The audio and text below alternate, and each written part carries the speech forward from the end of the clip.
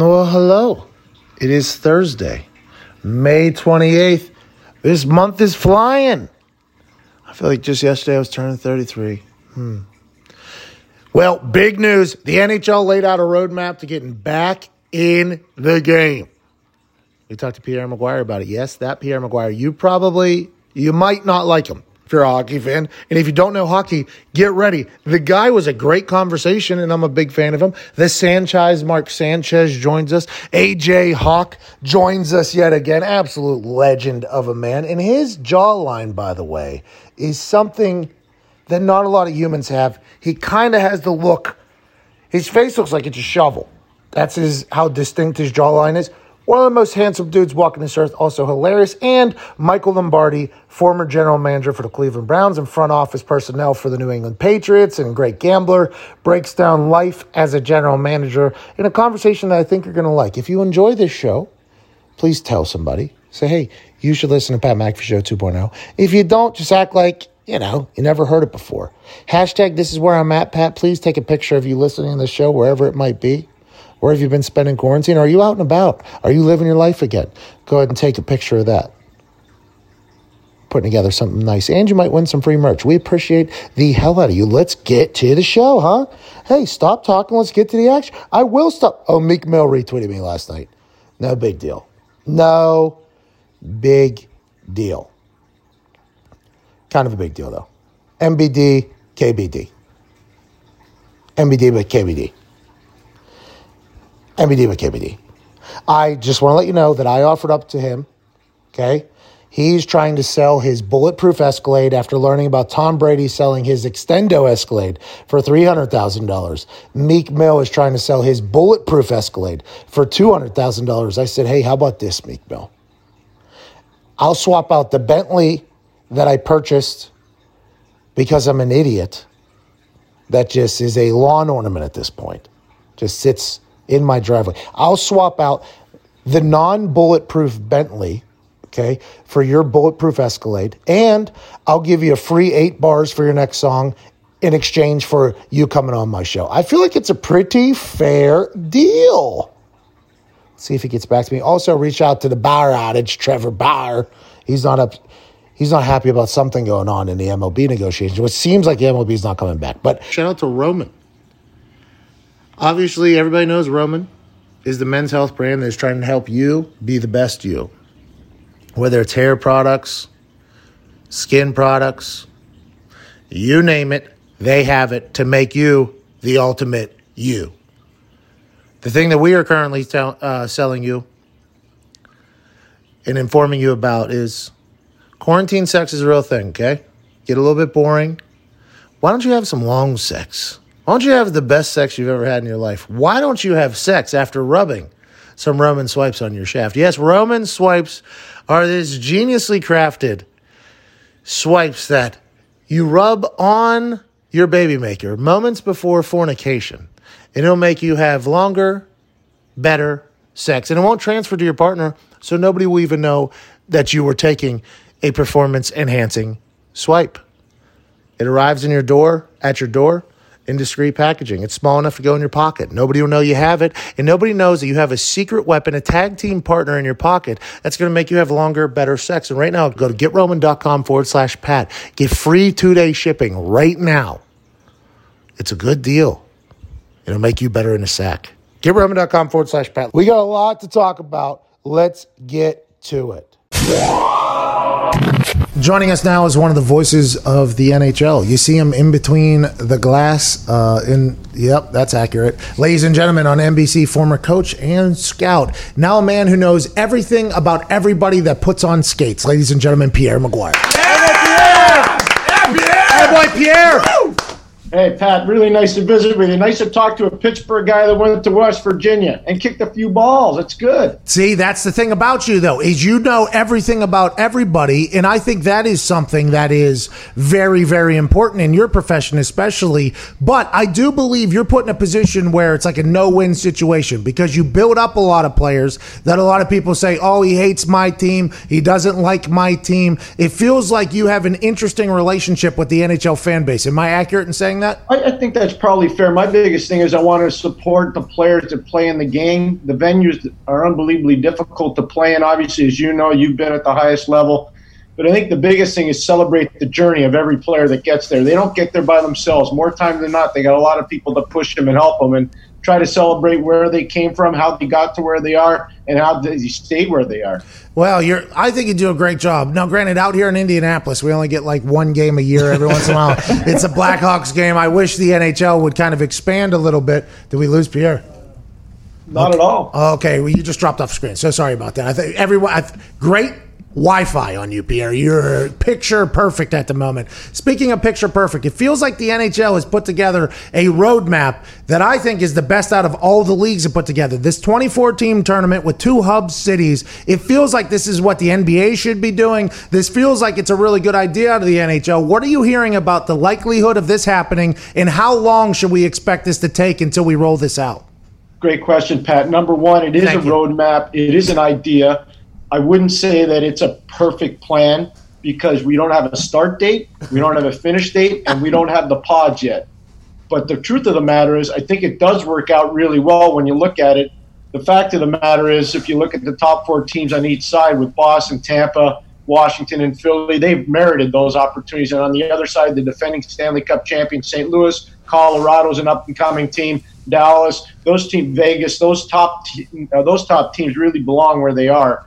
But I think the biggest thing, Pat, when you look at it, this is more of a plan that has to have some finish to it, if you know what I mean. We need to have a starting date. We need to have a finishing date. We need to have the cities in play.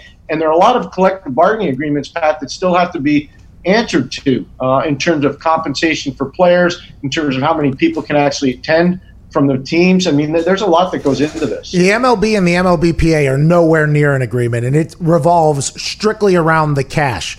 And then you listen to the NBA players talk about it, and the NBA players are not about, it's not about the money, the revenue that they're going to generate, because they see this as an opportunity, I assume, to not only steal the show, because everybody will be watching this, but also as a brand builder, and it's good for the NBA, it's good for the league. When LeBron and Russell Westbrook and Chris Paul and the stars of the league come out and say, hey, we want to do this, let's make this happen. It's a much different world than when Blake Snell's on his Twitch saying, we ain't going to do this, and then Bryce Harper says, I agree with him. What have the leaders of the NHL, the players, let's say Sidney Crosby, greatest player to ever play hockey in the history of hockey, in the history of everything like that, Ovechkin, you go through it. What are the stars, Marchand, I guess, what are the stars playing? Because we haven't heard much from hockey players, which, by the way, is normal. They don't talk much. But what are the players thinking behind closed doors? Do you know? I do, actually. Some are thinking that they really want this to work and they want to come back. Others aren't so sure. I would tell you this, the guys that are probably in the most tenuous position are the guys that are potential unrestricted free agents. And there are about 25 of those that are big names that you got to wonder, and I haven't heard one way or the other from them, but you have to wonder if their representatives are saying, whoa, let's slow down a little bit on this, because you rush players back into conditioning shape, you rush players back into high-profile games with a lot of intensity, maybe those potential unrestricted free agents get hurt, and maybe they're not as valuable as they once were. The one thing I'd say in defense of Commissioner Bettman and Deputy Commissioner Daley, their first priority, number one priority, is the well-being of the players, and I mean that sincerely. I saw that on his plan yesterday. The first bullet point was player safety and health is paramount, I believe was his actual words, which I think is the right answer. But he is also the first commissioner to come out and say, hey, this is what we're trying to do. The NBA, Adam Silver has been very hands-off. He's like, we'll make this decision later. We'll make this decision later. Not a lot of commissioners have come out and said, hey, this is what we're trying to do. Was this a leverage play by Bettman for the NHL and the NHLPA to kind of negotiate a deal, do you think, or is this something that he really feels as if it is going to be able to come to fruition? Well, some people speculate that, Pat. There's no question. So I think you're onto something there. But I think, quite frankly, Commissioner Bettman really sees this as an opportunity for the league to take another step. Remember, the NHL's big television partner is NBC. NBC doesn't have the Summer Olympics. So what's the perfect way of having a programming situation that works well for NBC that still has another year left on their contract to put hockey into that Olympic time slot? And you'd have 3 or 4 games a day from all these different venues, or the 2 venues, I should say, and that maybe fills a void programming-wise a little bit, at least for NBC. So the one thing I'd say is the NHL and NBC and the NHL have been amazing partners over the last 15 years. Phenomenal partners, Pat. But again, I can't stress this enough. Gary Bettman is an amazing problem solver. He's not a little bit good, Pat. He's really, really good when it comes to problem solving. Okay, so you just answered my next question, because I said I'm not even a college basketball fan, but when March Madness happens and I'm engulfed by college basketball, I'll watch because I can gamble on it, because I kind of see stories start to build and things like that. You guys in the NHL and NBC and everybody are seeing this as like a morning game, afternoon game, night game until we get to how many days rest in between games. What is the thought or projection you think? Not that this is, obviously you're not abiding by law here if you say this, law-abiding statements, but what is the projections of how that tournament will look? From what I was told, there'd be 3 games a day in each venue. And so there are only 2 venues. And so that would make a lot of sense. And I think they'd probably like to have it all wrapped up in a 2-month period. So let's say we start in July, you maybe finish in September, and then you could open up the league again in November to start the 2021 season. And it's critical that we have a full 2021 season with fans back in the building. Our sport, unlike football, I'll use football example, you're an expert on that.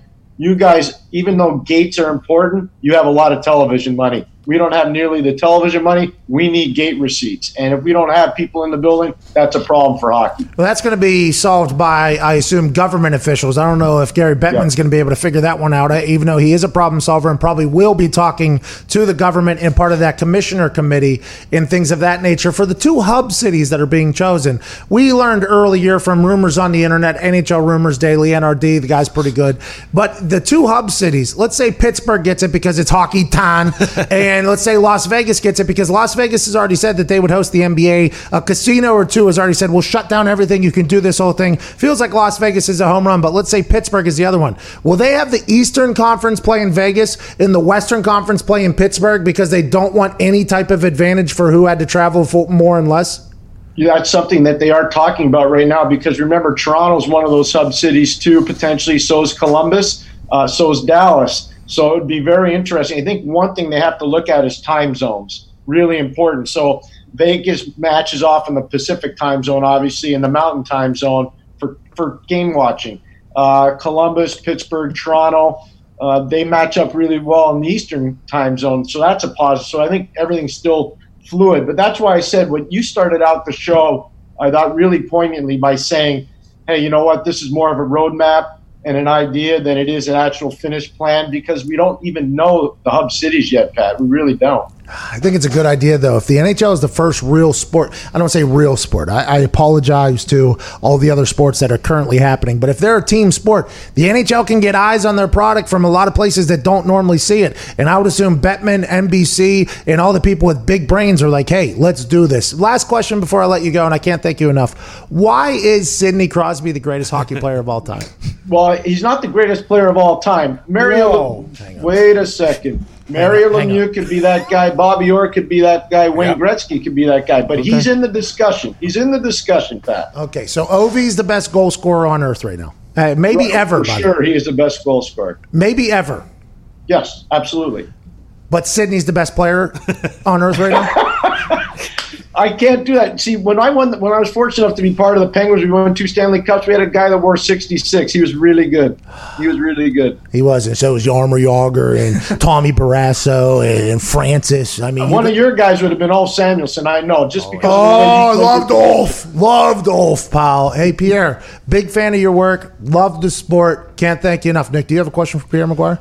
Yeah, Pierre, in terms of best players on the ice, we just talked about that, but why is Mario Lemieux possibly the best human of all time? There we go. Just a gamer, gives back to society, cares so much about people. He's a cancer survivor. He's just an amazing man. It's a privilege to call him a friend. I just love hanging with the guy. He's a pretty good golfer, too, but more than anything else, he just cares about humankind. He really does. He's an awesome human being. All the players and coaches, you guys have a real respect with everybody, huh? I do, yeah. I really respect everybody that does it, and I respect everybody that coaches too. You don't always get along with everybody, but at the end of the day, you got to measure up, talk to people. You really do. Do you have any beef with anybody? Is there any noted beefs between Pierre McGuire and any players or anything like that? Not that I know of. That's good. How about that puck that almost got you right in the face? I don't know how that does. I'll tell you this one, Pat. My vision was saved by Dan Girardi, who just retired this year. He's the guy that yelled, "Look out. Look out, duck." And he wasn't talking to just me. He was talking to the whole Columbus bench as well. It was a great display of sportsmanship because he's a great defenseman that saw that puck coming. I was watching Columbus stretch out the zone against Tampa, so I wasn't even watching the play. But as soon as he said that, I just stepped back a little bit, and because of that, I got saved. Well, Pierre, we appreciate you putting your face in the line of duty out there for the sport of hockey. We can't wait to see it get back. Can't wait to see you work. Ladies and gentlemen, Pierre McGuire, thank you for your Thank you very much. That was awesome. Thank you, Pat. Hello. We're live. There's a thing like that circles on my screen. It tells me when we're live or not. It says going live, circling, going live, and then it says you're live. And it just so happened to be at the exact same time as the man sitting on my left. AJ Hawk wanted to say something. What's going on? Welcome to Sports Talk, Tuesday, May 26th. How you feeling, Aaron? I'm feeling great. Good to be here. I appreciate you letting me know when you're going live. Well, I was trying to. I said, hey, we're going live. And then to be honest, I never know how long we're going. Sometimes this thing will sit here for like a minute and it'll be like buffering. Boom, you're live. It just comes out of nowhere. You got to be ready at all times. That's what the computer's doing to me whenever I'm trying to go live every single day. Hey, do you think YouTube is are they worried that Rogan's going to Spotify? Are they worried that other people are going to be poached and get out of there? I think right now it's a big-time arms race, okay, in the content game. It is a time where you need to load up on things. I think not only Spotify, but you think about Apple's going to want to get into this game too. They already got Tunchi in there. They're trying to get into the content game right now. Then you look at Google, obviously YouTube, and then you just go through the whole time. You start looking through the gamut. There's a lot of people looking to acquire content and audio in the world right now. It's a great time to be a human that's in the content game because the world is looking for it. It's a great time to be in this game, and I think every single day that I get a chance to talk to AJ Hawk in front of his books every Monday, Tuesday, Thursday, Friday. How you feeling today, brother? I'm feeling pretty good. How much do you think the Rogan deal was really for? How much do you think he actually gets? Everybody's saying that there was a lot more than just the $100 million. The $100 million probably $100 million cash and then a bunch of money in stock options, don't you think? I'm not sure if it was stock options or if there was more money in cash with stock options on top. I think there was a lot of money. I mean, I think there was.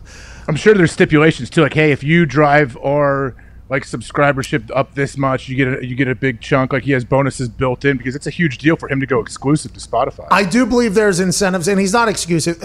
He's actually just licensing the show. He can still post clips on YouTube, which even when it goes fully exclusive, like in September of 2021 or whatever. I do believe that.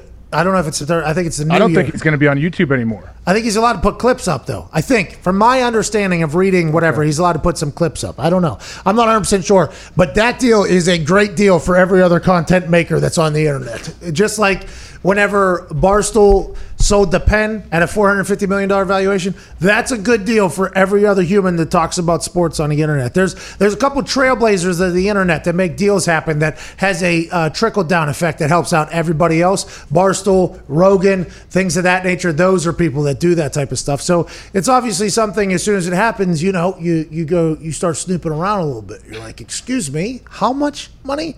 $100 million? Damn. And then you start digging deep and they're like, much more than $100 million. They're reporting $100 million was not accurate. It's much more than $100 million. I'm like, well, good for Joe Rogan. I read an entire article on him. Basically, I forget what old school journalism platform it was, but they said the Joe Rogan and those types are the new mainstream media. And the quote that I took out of the whole thing is, why would you, when you can't get canceled, you have a lot more freedom to do stuff. And Joe Rogan talked about how in the middle of this pandemic with 38 million people going on unemployment, he feels bad almost that this deal happened, but he's unusually or weirdly wealthy at this point. He said something of that nature about how like this is all very mind-blowing to him as well. And the amount is massive. But this is a guy who's worked for this, 18 years, 20 years almost. He's been building for this thing. I mean, it's a great deal for Spotify too, because if you're a Rogan listener, you're going to find where you can listen to Joe Rogan at. And I think good deal for Rogan, good deal for Spotify. And in the article I read, they already made their money back with the stock bump. So the amount the stock went up, they already made their money back for what they paid him initially, what was reported. So maybe they haven't made the actual amount of money, but they already made a bunch of money back in the stock and everything like that. And that's what Joe Rogan does. He moves the needle either for you or if you smoke weed on his show, against you. Shout out Elon Musk. Elon went on again. Did you see any of his second appearance on Rogan? I did not. It was pretty good. I mean, the kid. Elon is such a weird, smart guy. Like Joe could ask him a question, And Elon sometimes will pause for like 15 seconds to like think about what he's going to say to answer him. Everything I say here is going to be calculated completely because the last time I was on this fucking show, my stock crashed. Changing my kid's name to Roman numerals. That's what happened on the last time, right? That was the last big change. All the boys are here, by the way. Diggs, Nick, Ty, Zito, Foxy, and Boston Connor, also known as Coach Campbell on the internet. He's not currently Coach Campbell, though, right? This is not Coach Campbell? No, it's not. I got the glasses on now. I could be yelling, but I'm not going to. What is that? Your coach speak? No, that's not Coach Campbell. This is a coach whisper. I don't want to yell on the show right now. So I'm whispering. So are you Coach Campbell right now? Oh, yeah. This is Coach Campbell? Oh, yeah, in my workout gear, yeah. Coach Campbell's getting after it right now? Oh, yeah, he was. Oh, yeah. Have you seen this Coach Campbell video yet, AJ? No, I saw it actually without volume. I scrolled through it. We have to run it. This is. Thanks for scrolling past it, AJ. Appreciate that. This might be the best thing that Connor's ever pieced together, and I feel like this series is going to become something that we are going to get a chance and an opportunity to watch grow. It is next level. Obviously, you know Mitt. Mitt was all hungover yesterday. A bag of alcohol. He's basically a boxed wine yesterday. I mean, a guy so hungover after a Memorial Day weekend at the age of 21. Coach Campbell, because he's a wide receiver at a university. Did you know that? DePaul University, he's a wide receiver? Yeah, he can't have his coaching staff know that he's been hungover all weekend. Well, it's funny you say that because this is actually what happened yesterday with Coach Campbell in the series that's about to take over the internet, I think. Welcome to Coach Campbell's Hungover Hell. This son of a bitch was out all weekend with the floozies and his buddies drinking beers. So you know what we're going to do? Practice! Drop your fucking feet, you jackass! If you're gonna throw the ball, throw it like a quarterback, damn it! Jesus! Tuck it away, Nick! There's a reason you fumbled 15 times last season! Nick! Drop your feet! Eyes up! Go, and you're lucky, son! If you drop the ball and it hits your hands, you will run until you die! Watch it! Nice catch, man. Just kidding. It was terrible. It was pretty Never good. done anything worth half a shit on a football field. It's all right. Oh, you son of a bitch! Are you kidding me? Give me 1,000 push-ups right now. 1, 2. Why'd you cut off the... There we go. This is the best part. Think about Connor editing this together and how good he felt putting this thing at the end. Yeah, look at the earth. It looks so good. Oh, man. He was hitting with the problem is the earth is round in that, though. The earth can't be round in your graphic. Are you a flat earther? You think I thought Connor might have been a flat earther. You think I'm a flat earther? Connor is not a flat earther. Come on. I'm not a flat earther. The earth is round, just like all the other planets. Okay. That is interesting. What do the flat earthers think about the other planets? Do they ever get asked about that? I've never thought about that. That's a good question. Like, okay, Earth is flat, so the rest of them are. No, they probably think the other planets don't exist. Like it's all a hologram or something. Speaking of holograms, somebody tweeted me this and told me I could take their idea, which is very nice of them. Since there's no crowds going to potentially be available for some things, you're seeing it in Bundesliga right now and other things. He said, and I quote, "Why don't we have the nerds create holograms of fans in the stands for these things?" And boom, we have an actual fan base now all of a sudden. I will say this. Bundesliga on Fox is piping in crowd noise, and I like it a lot more than I thought it would. I thought it would sound terrible because it's like, well, there's nobody in the crowd. I can see that. But they shoot it in a way that they're not getting everybody, that you can see empty seats. They put some tarps over some things because if the sound is there and you don't see anybody, then it can be weird. But they pumped in crowd noise in this one game I was watching this weekend.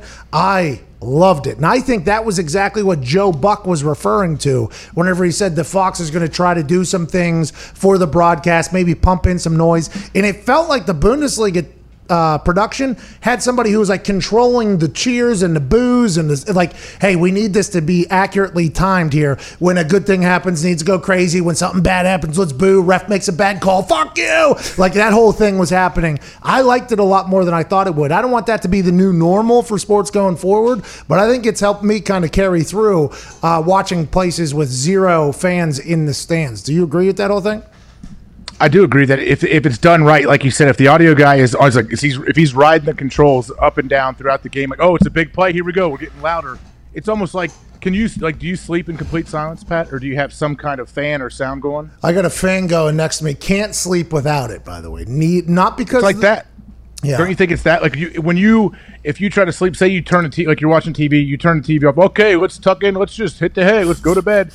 Your room is so dead quiet. I feel like it's impossible to sleep. That's why kids, like all my kids have sound machines, and it puts me to sleep. Like it's so nice. So maybe it's something like that, to where our brains it registers where, okay, there should be noise here. If done right, it can help out. It's not as good as actually having the fans in the stands, but it can do a little bit. Have we gotten away from the potential big screen TVs surrounding the football field yet? Have we gotten away? Has that idea officially been ruled out with people zooming in as if it's Roger Goodell watching the game live there? I guess it would be difficult because the Zoom cam would have to be right in front of it if the game's, well, they would have to have somebody controlling the Zoom cam to kind of catch the action. But has that been completely ruled out yet? Stephen Ross, Miami owner, Dolphins owner guy, he came out on CNBC and said, we're definitely going to have a season. It's just whether or not fans will be in the stands, which is kind of expected at this point. But I feel like we're on the road back, and I might be completely wrong. New Jersey opened up for professional sports. New York opened up for professional sports. California.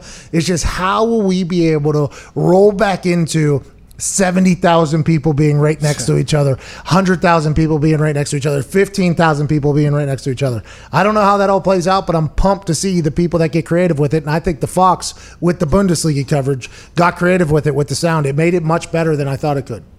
I need to go back and watch some of that to see what it actually sounds like and looks like. But also, like, what does training camp look like? I know New Jersey opened up and said, like, okay, the teams can have training camp here at their normal facilities. Normally, training camp is the only time of the year where it's open to the public. We know that's most likely not going to be the case. But are they going to try to limit other people that come around? Like, okay, we've talked about it.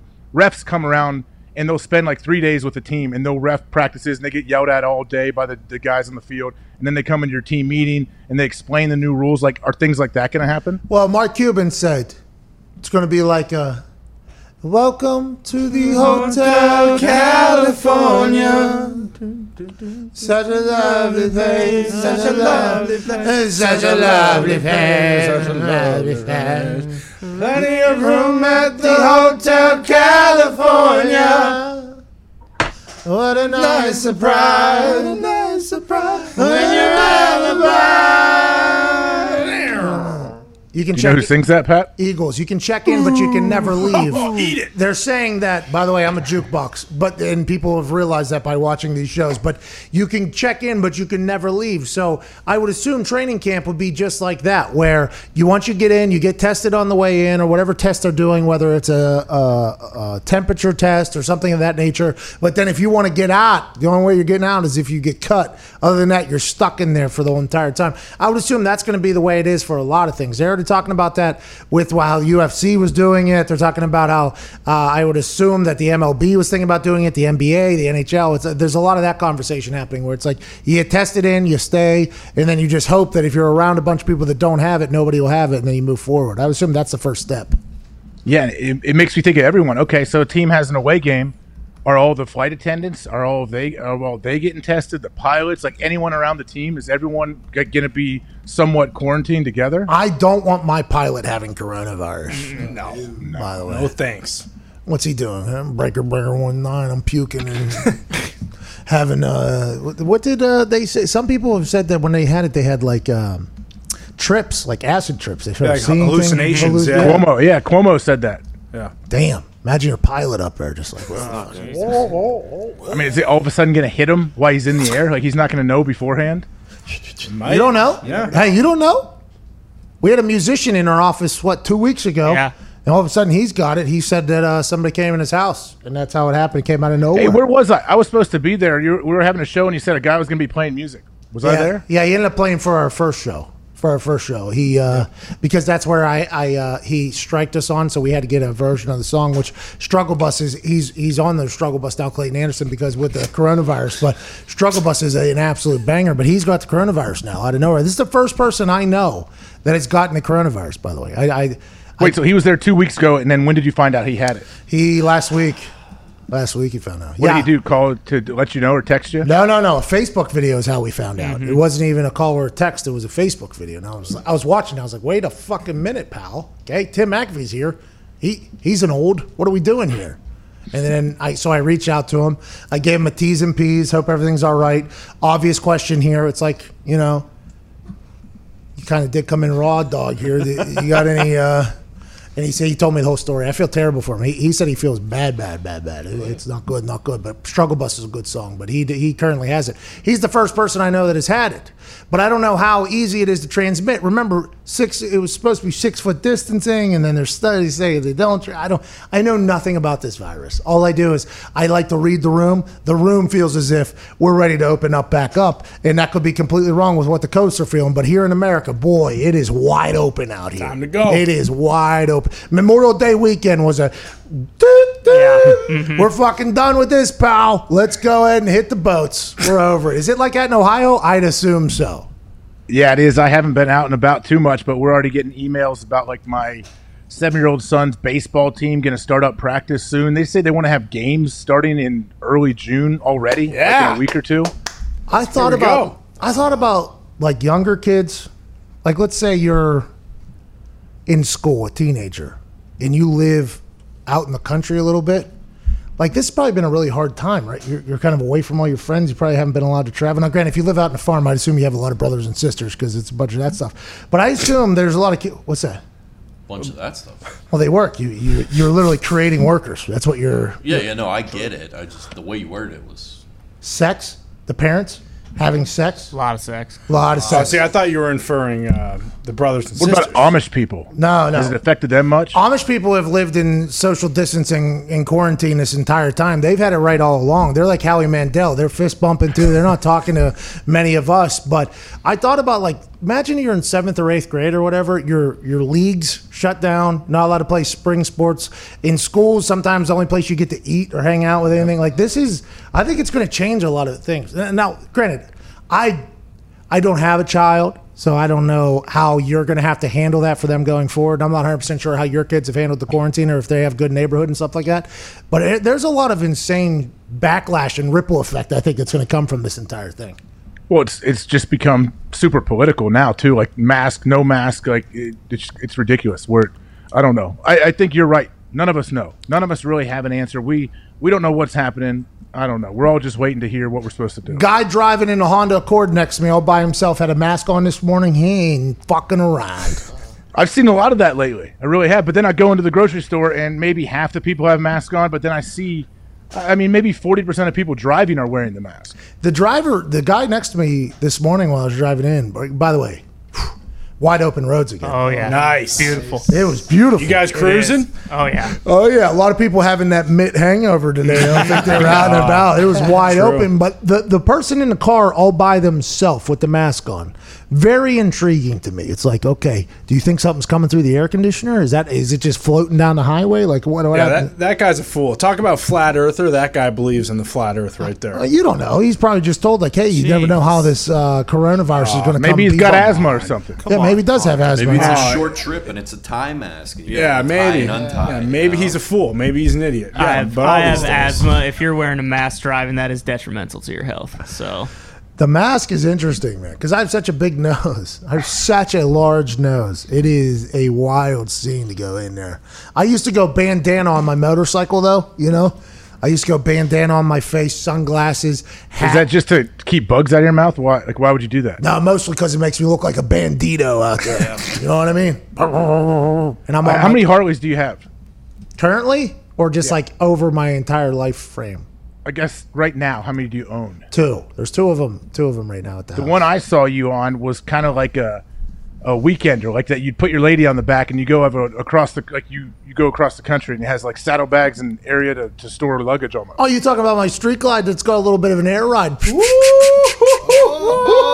And then do you have like a legit Harley then, like a 1-seater that you can just cruise? Legit Harley. This My street guy. glide would blow by all of my other I'm bikes. not talking about speed. I'm talking about, do you have one that's more like cut down, more like doesn't have the big old compartments to carry a bunch of stuff? Yeah, I had a chopper at one point, and then I had a Fat Boy, I believe, at one point. I had a bunch. I've gone through a lot of bikes, but this one's my favorite one. This one is my absolute favorite. It looks like the Batmobile, this fucking bike. It's diesel. You're saying it's a weekender. I mean, this guy. Probably how many wrecks have you got? This guy. He's never seen it in person. They got no bikes like he has that in seen it in Ohio. person. I pulled up to him whenever he was walking around. He was calling an Adidas high school game for 7 hours straight with no commercials. And I saw him during the day, this guy. He's probably hanging out with Mitt. He was probably hammered. Yeah, he probably was. Still driving that 3-wheeler he has. Yeah, the geezer glider. You got the old geezer glider over there, The pal. old trike. Oh, what was that called? No, it was the You wanted to rent it to us during December to February. Slingshot. That was nice of you. The slingshot. That thing was fast and low to the ground. It was fun. That thing sucked. And,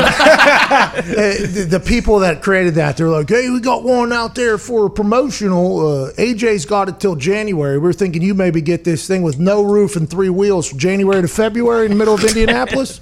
Sounds like a good fucking deal. Take a hike. Hope you never sell another one. Guess what, Pat? I had it from December to January, so how much do you think I was able to use it? Well, you said you loved it right there. You said it was awesome. I did, for about 4 minutes at a time, and then my face froze off and I had to go back in the garage. Those things were pretty awesome, though. Because that's just like that's a donut heaven, right? That thing? You just put that thing sideways and just feather the gas a little bit.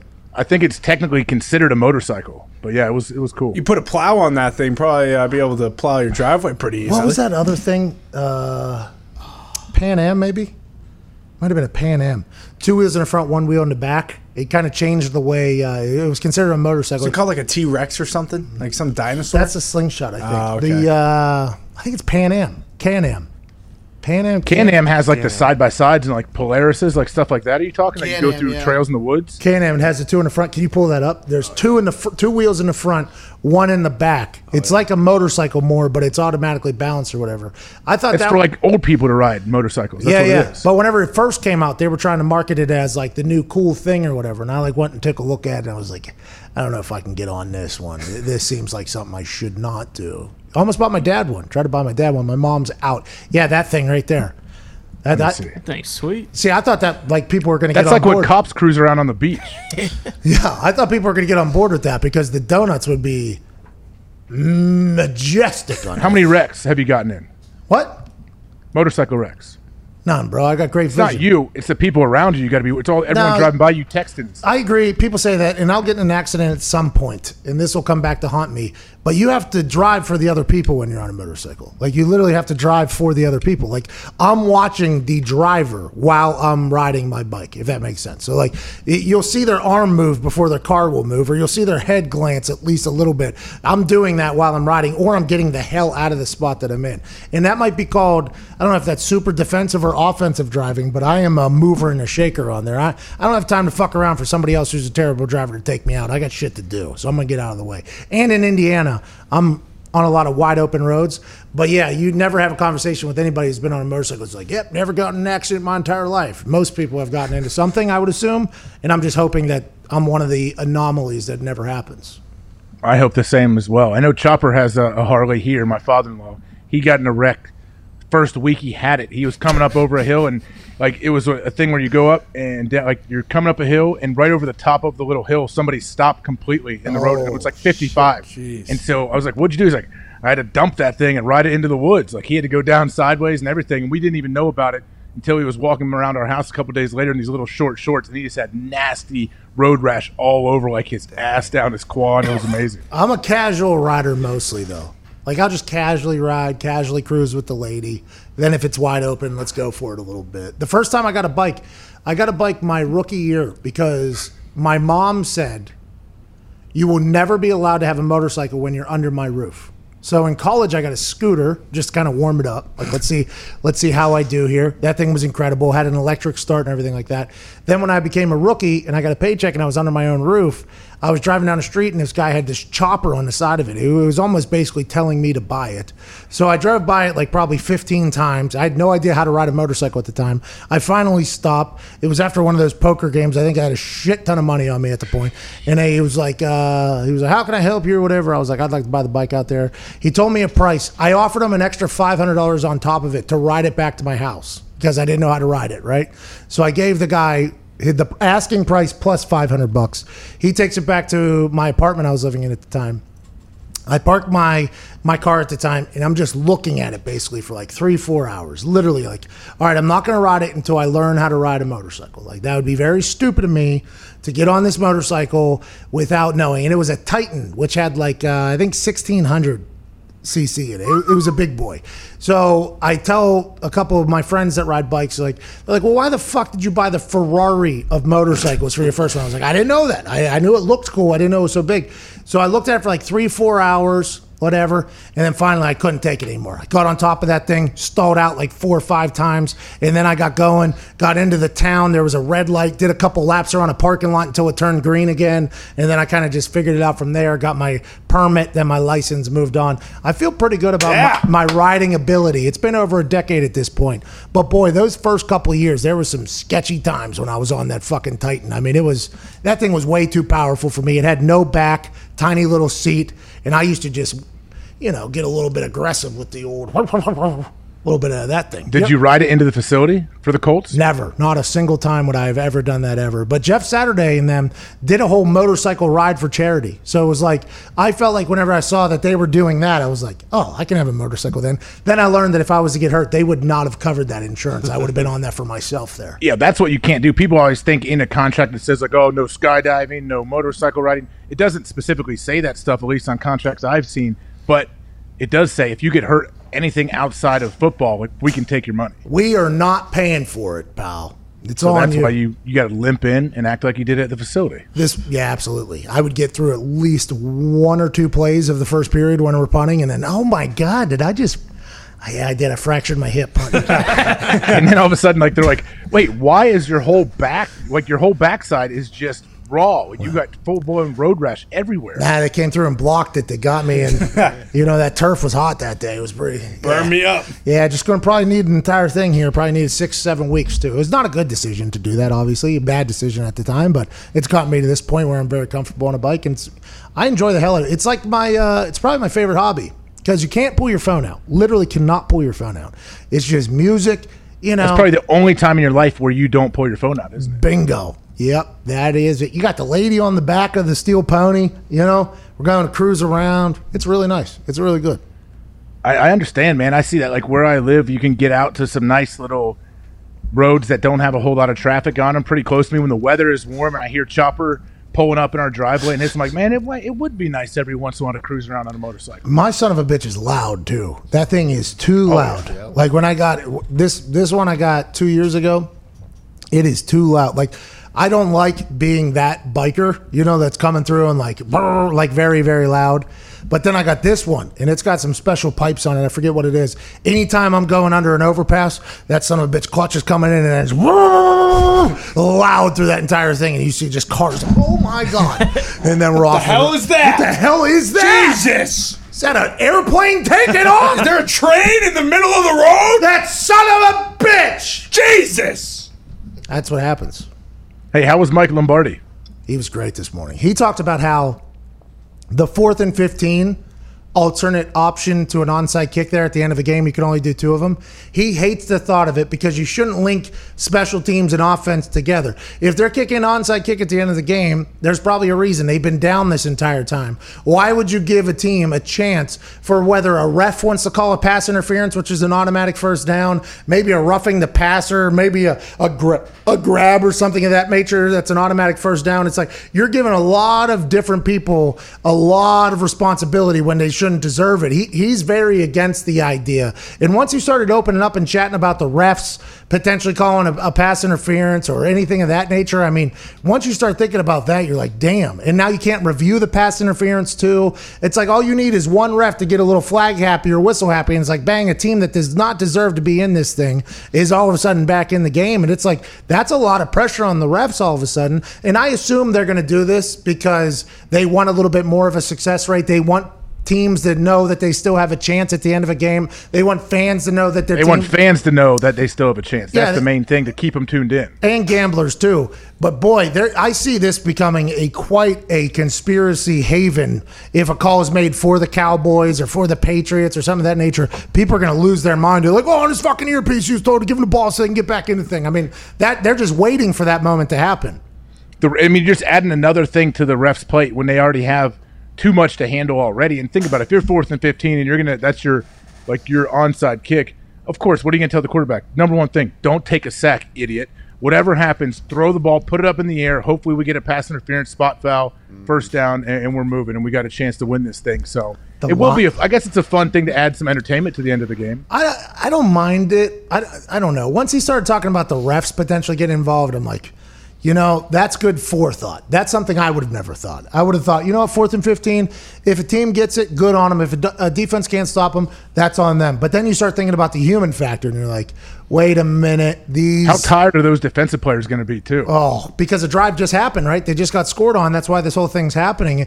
And Michael Lombardi talked about how the defense was doing their job. They were running out the clock. They were keeping everybody in. Maybe they had a 7-minute drive, but they're going to be dead, right? And all they were trying to do is, they gave up points, but all they were trying to do was kill the clock. That was the objective of that drive for the defense, was to let this clock keep ticking. Even though they gave up points, they're still on the field for a long. It's just like, now you got to, I don't know. It's going to change a lot. I think it's going to change a lot. Gambling-wise, too, it's going to change a lot, which I think Lombardi was also passionately talking about because he's a pretty big voice in the gambling world. Where does the 4th and 15, where do you attempt it from? What yard line? You're 25.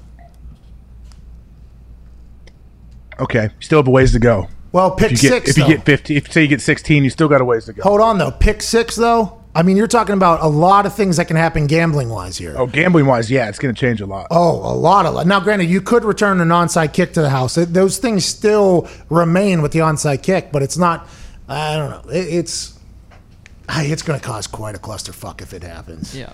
And I hope Are kickers upset? Like, are kickers mad that they're not going to be able to attempt as many onsides? I would be. I'm not 100% sure how many kickers take a lot of pride in their onside kicks, though, right? Because you're not getting paid for onside kicks. It's not like, hey, you know what? You're a really good onside kicker. You're going to make this team. Like, that is. You're right. That's never been brought up, has it? Like, when you're evaluating, should this team sign this kicker? They never like, hey, he's 0 for 30 on onside kick attempts. Who cares? Maybe we'll try the punter to do it. But it is, once you get into it, it's something you could potentially take a lot of pride in. But that's not what you're making the team on. That's not what you're staying on the team for. And that's not what you're making your money off of. So whenever you're putting work into onside kicks, you're technically taking away from potential work that could be directly benefiting your bank account and your team. So it's just one of those things you have to do on the side, which I did because I was, kind of upset that I wasn't great at them. And then I went to work on them. I'm like, you know what, pretty fucking good here all of a sudden. And now they're going to be forgotten about forever because they're getting taken out of the game. Son of a bitch.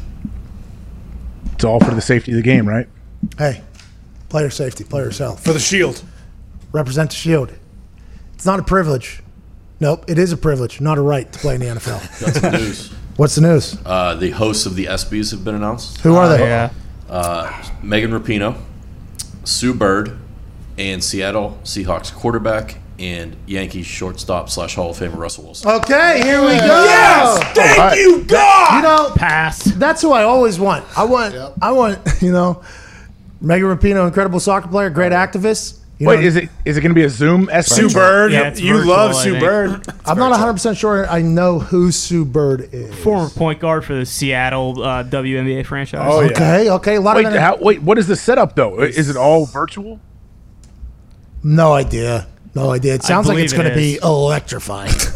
Did Ty campaign enough to get Russell on there? How did this happen? Well, the thing is, Russell Wilson just gave up 300,000 meals on Sunday. Russell Wilson is a two-sport athlete that are being represented at the ESPYs. Potentially one of the greatest athletes of all time. Deion Sanders, Bo Jackson, Rob Gronkowski, multi-sport athletes. Russell Wilson's one of them, and he's incredible on the microphone. I'm thankful that he, Sue Bird, and Megan Rapinoe are on the mic for this ESPYs. This is going to be one that we'll never, ever, ever forget. Yeah, no thanks. I think, I can see why they have Russell Wilson, but who wants to watch a guy just go up there and kiss everyone's ass and squeeze butts for 3 hours and talk about how great everyone is? It seems like this show's going to suck. Yeah. I believe, isn't Sue Bird and Rapinoe, aren't they together, too? They are. Is that why? They are. They will be in the same we need house. Norm Macdonald back. You ever watched Norm Macdonald's monologue from the ESPYs? He killed everybody. Is that a Norm Macdonald impression? I don't really have like a it little was. bit. Seemed like it was. Bring it out, Ty. You seen this guy, Russell Wilson? This guy's a kiss ass. Nobody likes him. He's annoying as shit. Jeez. I think everybody likes him, Ty. I do. I like Russell Wilson. I like him. Donated 300,000 meals. Good on him for that, too. Would have been I appreciate that. 400,000, too. representing the Yankees and the Seahawks in such a good fashion. Why do you always put the Yankees in there for him? Just to piss me off and goad me. That's factual. I couldn't tell. Go Yankees. And Russell. That's what I'm doing a tie every time we talk about it. No one worth a shit playing baseball's ever been number 73, and that is Russell Wilson's my! Get off spring of training it. jersey. They're talking about bringing him back for the MLB on this short offseason because they know he'll be ready and not everybody else will be ready. Russell Wilson, you don't have to get ready if you stay ready. And when it comes to baseball, they drop Russell Wilson in spring training. It looks like a fucking perennial all-star out there. Yankees are dropping like flies, too. They need Russ in the clubhouse right now. Exactly, especially with the governor over there, Cuomo, saying, hey, Russell, come on back, pal. Come on back. Wait, what's going on with the Yankees, Connor? Put the pinstripes on. Judge is hurt. Sanchez is hurt. I think another guy, Severino, got hurt again. I mean, it's really a train wreck. Wait, did they get surgery once the whole COVID thing started or something? I think so. They all might be out for the season. But Russell Wilson is sitting over there in Washington with 300,000 meals on deck for people saying, hey, you want to put the bat in my hands, pal? The pinstripes are in good hands. That's what that means. He's ready. He's ready. Credit to Connor for turning his light on today. Thank God. You know what, AJ? It's Coach Campbell. Thanks. He's coachable. Most coachable coach around. He told me that yesterday. He said, I'm the most coachable coach you'll ever see. What does that mean? I don't know, but you know what I just realized as you stood up? Like, this bat it's getting out of control. Like, the amount of time, the amount of minutes that you hold on to this bat during the show is starting to anger me. What? Why? Why? It's a big baseball show. AJ, what's wrong, AJ?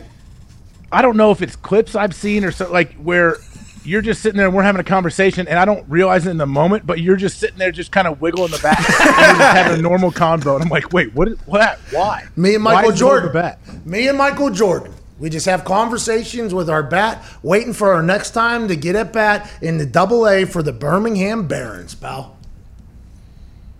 I think I am. You are lefty. Yeah, get that back elbow down. I mean, how do you not know? You're 33 years old. I've only played once, dude. You play golf righty, so I would imagine right hand should feel more comfortable. Yeah, but it doesn't for some reason. Unless I hold it like, that's how I hold it.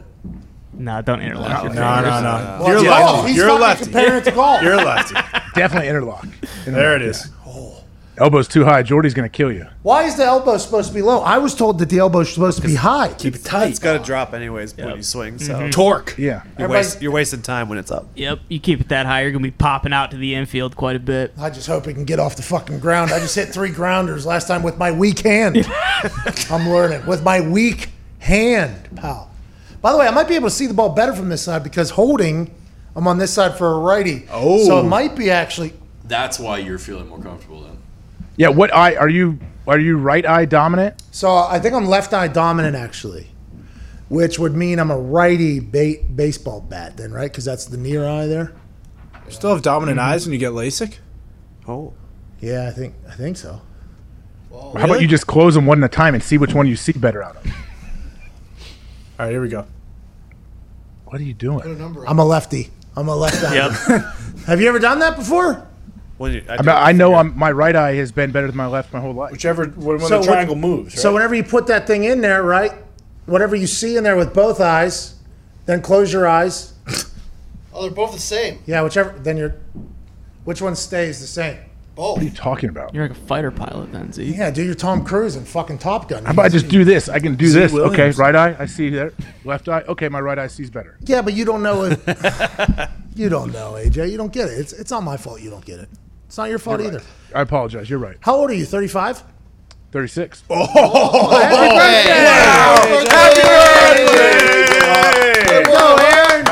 birthday to you. January. Happy birthday to you. Happy birthday, dear Hannah. Happy birthday to you. Click, clack, click, clack. Sorry we missed 35 of them, but we're happy we could hit the 36th one, honestly. Yeah, just a few months after I turned 36. I appreciate it, guys. All right, let's talk about Rams safety Taylor Rapp being a fucking superhuman. He burned 10,000 calories in one day. He biked 125 miles. He swam 1.25 miles, ran 3 miles, and hiked 4 miles from 4:30 a.m. to 9 p.m. This is a factual statement. This thing actually happened. It seems like a bunch of bullshit whenever I first heard it. Then he's got it all tracked, obviously. This is an insane workout. The Murph is you run 1 mile, you do like 100 push-ups, 200 push-ups, 300 sit-ups, 100 pull-ups, and then you run another mile. This guy went above and beyond. Have you ever been in the shape that Taylor Rapp is currently in? 125-mile bike ride, 1.25-mile swim, and then a 3-mile run, hiked 4 miles. That is absurd. I don't think I could accomplish one of these feats. He took on all 4 of them. This is next level stuff, and this guy's in much better shape than I'll ever be in my entire life. I could eat the 10 calories, 10,000 calories. Attaboy, Z. Attaboy. How about you, AJ? I mean, the 1.25 miles swimming, that right there is very difficult. Like, I assume he's been training for this a little bit. Yeah, I think you would have to. Is he trying to be an Iron Man? Is this football training? I don't know. Like, hey, is he a good football player? Does anybody know if he's a good player, man. He's a good player, yeah. I remember him in college. He was very good, and he had a good rookie year, too. He's their starting nickel corner on defense. Did that guy next to him do that entire workout? I would expect your body to look a little different if you did all that stuff, but I'm happy that... Taylor probably had to drag him a little bit. To be honest, he is not heart monitored up, so I don't think so. True. Taylor, what a stud of a human. I didn't know we had humans that could do this type of stuff. This is next level. This Lance Armstrong stuff that we're learning about on Sunday night here, this documentary, whenever they're talking about what he would do, insanity, absolute insanity. Now we got a guy in the NFL being able to pull off a lot of stuff. Good for the sport, good for the league, good for Taylor. I will never be able to accomplish that, and I am bummed about it, to be honest with you. Well, you don't know the Diaz brothers that fight and are MMA fighters? Mm-hmm. Oh, yeah. They both do Ironmans all the time. Like, they swim it back and forth to Alcatraz. Like, they do all of this. What about the Sharks? What about They escaped prison? the Sharks? The Diaz brothers swim back and forth to Alcatraz, the water that they thought they deemed unswimmable. The Diaz brothers do that? Diaz, is it? Diaz? Yeah, it's part of a race. Nate, the older brother, or Nick, the older brother, and then Nate, the younger one. You want 31 flavors? That is Oh, it checks out. fantastic. I did not know that. Of course it checks out. I know. What do you mean? It's like a known thing. Diaz? It is not a known thing. That is something, if I was the Diaz brothers, like the UFC should have, whenever he was fighting Conor, the only thing I knew about him is, okay, this guy seems to be about that life. He seems to be a tough dude. He beat him, by the way, and then he was throwing water bottles. I wish somebody would have said, oh, yeah, this guy does Ironmans in his sleep, and he swims back and forth to Alcatraz just for fun. It's like, damn, whole new level of respect for, not that I didn't before. I mean, they're badass individuals, but that is next level stuff. I can't swim across my pool. Well, but it made me think of that because you said, oh, I imagine this one guy, you were body shaming him, saying his body wouldn't look like that if he was able to do all of this. The Diaz brothers, like, they're not the most shredded guys on the planet. But so they're built for, like, they have the mental makeup to do those races, and they also, their body somehow physically lends itself to that. So that's just mental warrior stuff, right? Like, I know Heinz Ward did a half Ironman. Jeez. It's like 70 miles. 1.2 mile swim, 56-mile bike ride, and a 13-mile run. Whew. Oh my God. I am such a fat ass. There's no way I could even think about doing it. It would take me probably 5-10 years to get in shape to do that. I'd rather watch it on TV. I mean, I would not. I would not want to watch that. That sounds incredibly boring. Doing all that stuff he did yesterday, isn't that like deathly unhealthy? Yeah. Marathon died. Doing all that shit in one day. Well, we knew a guy who tried to do a marathon, and he trained for 9-10 months for this thing, and he got to mile 21, and he died. They brought him back to life. Still has yet to finish that marathon. Really? Now he's the CFO of this company. It's wild. He died. What happened? He just passed out at mile marker 21? Yeah, it was like a really scary situation because we were getting updates out here because he had been training for this thing for real for like 10 months. Hard training. He's getting back into it, by the way. You can see he's getting the itch. Oh, yeah. He's His going to do it. Pretty solid. He's getting back into it. He's been a guy who's been in incredible shape here my entire life, knowing him. But he wanted to do this Pittsburgh Marathon. He trained his ass off. Then marathon day came, and I'm getting updates from people. And then I sent him a text. I'm like, hey, how we doing? And I got cut off completely. And then you go to track him on the internet, and he just kind of fell off the race. It's like, what the fuck happened to this guy? He was in a hospital. Something happened to him. I forget the what. rhabdo. what is that? Rhabdo. He got rhabdo in the middle of a marathon? Middle of the marathon, like mile 23. Still hasn't got the medal for finishing. They took him to the hospital. Yeah, it was a real situation. Very, very scary. We make fun of him a lot for it, but if that guy trained for 10 months for it and couldn't do that, that is crazy to me. Now he's trying to get back into the game. If you can accomplish 125 miles on a bike, over a mile swimming, 3-mile run, hiking 4 miles, your body's just got to be built different, huh? That just has to be a different body than I have. Is that an accurate statement? Yeah. Different body, different brain, I think. Oh, you're saying I'm soft. That's accurate. I'm saying I am too. Like, I don't have the mental makeup to do those like super long endurance races. Hey, did you see Phil tweeted you asking you for a motivational speech because he needs... Oh, is this CFO Phil? Yeah, that's CFO Phil right there, yeah. What is this time? Is this a half marathon? 14 miles. Yeah. He needs to get to 26 or whatever. He did 17 last night, I think. Is he almost there? He's getting there. He's almost there. He's got this big old mustache, too. I think he's a little bummed because the Pittsburgh Marathon, due to the quarantine, is being moved. And I think he was gearing up to do it this year without telling us, by the way. I think he was just going to do it, get the medal, tell us to all eat shit, get the shirt that's finished and all that stuff. But then the quarantine happened, so now he has to... Does he have to stay in shape for another year? There's no way he'll be able to do it. This dude runs until he gets blisters on his feet just casually, like on a Wednesday. He's just running, and I FaceTime with him afterwards. He's got blisters on his feet. His legs are, and I'm like, what are you? Why are you? Some people, that's what they do, man. They just like that's their time. Like you on your motorcycle without your phone, that's them running. That runner's high thing, I've always thought was a bunch of not bullshit. real. It's not real. I think the problem is you, us, all of us here, running was always punishment. So I did Still is. I do something wrong, go run. And it wasn't in a tone like, hey, let's go for a run. It was like, go fucking run. Okay, you want to show up and do that type of stuff. And it was, hey, go run, and you're going to run until we tell you you're done. Like, you don't know. There's no end in sight. Like, that's another mental warfare that you have when you're like, okay, I'm running full gassers down, back across the field. And coach just keeps blowing his whistle and looks like he's not stopping anytime soon. We could be here all night. Turn the lights on. We got a long one.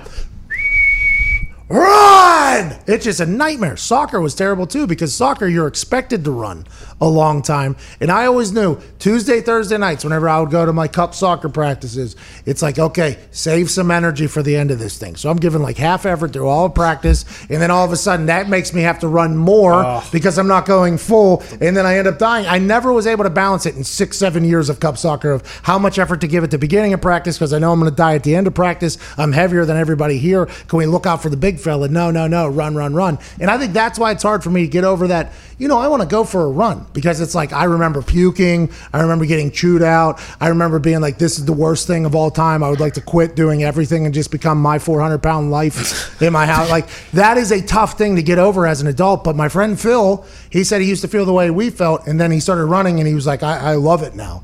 I don't know if he still does or not, but I hope to one day be able to achieve that. Wait, that's something I give Mike McCarthy a lot of credit for. So we didn't run after practice in Green Bay. He always said, like, our conditioning is built into practice. It's built into the schedule. Yeah. Our team periods, we're going to be running hard. We're going to be chasing the ball. Like, everything is fast-paced. Like, you don't need to run at the end. So because if you know you're going to run at the end, it's true. Like, just human nature. You're going to have that in the back of your mind. It's going to always be there. And you're not going to be able to go 100% during practice. So Jim Caldwell never did any running after practice. His thing was we're going to be the freshest, fastest team on the field. That had to be the most, like, the greatest thing to hear a head coach say. Oh, he said it every single team meeting too. He was like if any coach says like we want to be fresh, the whole team's like, yes. Yeah, we do for this guy. Yeah, hey, bud, we never want you to be fired. We want to be as fresh as fuck forever with you. We want to be the most prepared. We want to be the freshest and the fastest team or whatever. And everybody's like, you got it. He was like, with that though, like practice. Whenever we're practicing, you got to go, and then when we're done, I'll take care of you or whatever. It's like okay, and we had a very veteran team at the time, so everybody kind of understood the whole deal, And then Chuck showed up. When Chuck got there, we had a younger team or whatever, and I think it was a OTA, mandatory OTA. They had us run sprints after practice. I hadn't done that since college. So whenever I had my shoes untied or whatever, I was ready to break it down or whatever. Here we go, and they're like, everybody on the line. I'm like, what are they even talking about right now? Does that mean the same thing that I think it means? Or? Like on the line, and then I see AQ Shipley is like dying. Right? So I'm tying my shoes back up, and AQ's like, "Oh, you piece of shit." I'm like, "Well, I thought practice was over too, AQ. What do you want from me?" And then we just start running, and they don't tell you the time. And I did not. That's kind of normal in the NFL, by the way. There's some teams that actually do that on a very regular basis. I had no idea that was the NFL. Chuck only did it a few times. He didn't do it on a regular basis. But as soon as they did, I was like, oh, my God, I did not know this happens. And then you start hearing stories from other people. They're like, oh, yeah, we used to have to do 15 of them after Wednesday practice if we lost it. I'm like, what? What? And you're losing? I couldn't fathom being punished by running and losing in the same time period. That would be a nightmare. That's one of the first things I asked when I got to Cincinnati and I saw some players. I was like, hey, do you guys do you run after practice, like at the end of practice? And also, what is your conditioning test? Like, those are the two things I wanted to know. What was their conditioning test?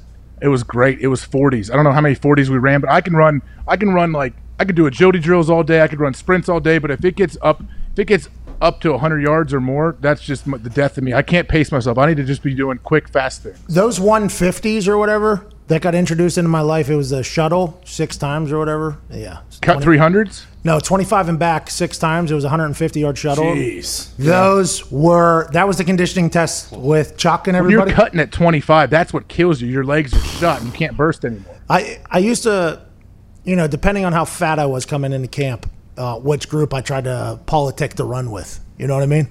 Like if I came in bad shape and I knew this was going to not be a good look, I'm like, Vinny, I think we're running with the offensive lineman today, right? Aren't we? That's what we all agreed on. Is that what we did last year? Yeah, it was what we did last year. Vinny was like, no, we didn't. We ran with the middle or whatever. I was like, no, we're running with the big boys. Have to, by the way, or I'm not going to be on this team. You got it. So we just start the first one. We just run with the offensive linemen because they get sent first, and we just go. And then while the bickering's going on, they have to send somebody else. So by the time it's over, it's like, hey, I thought you ran with the middle group. I was like, oh, we didn't know. We ran with that's on us. So sorry. And then like 1 year, pretty good shape or whatever, middle group goes, it's like, all right, here we go. I'm going to look like I'm a real athlete. Set the tone for the entire thing, me and Vinatieri. It was pretty cool. How many of those 25s did you have to do? I think it was 8 or 10, 6.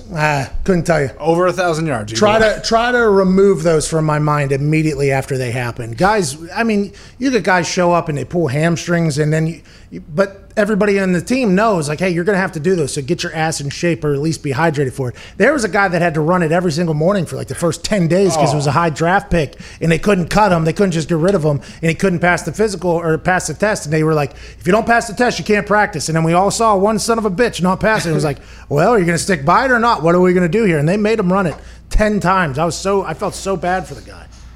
It was awful, especially offensive linemen. I think the smarter strength coaches will shorten the run. Like, say you're doing half gassers down and back across the field, a little over 100 yards.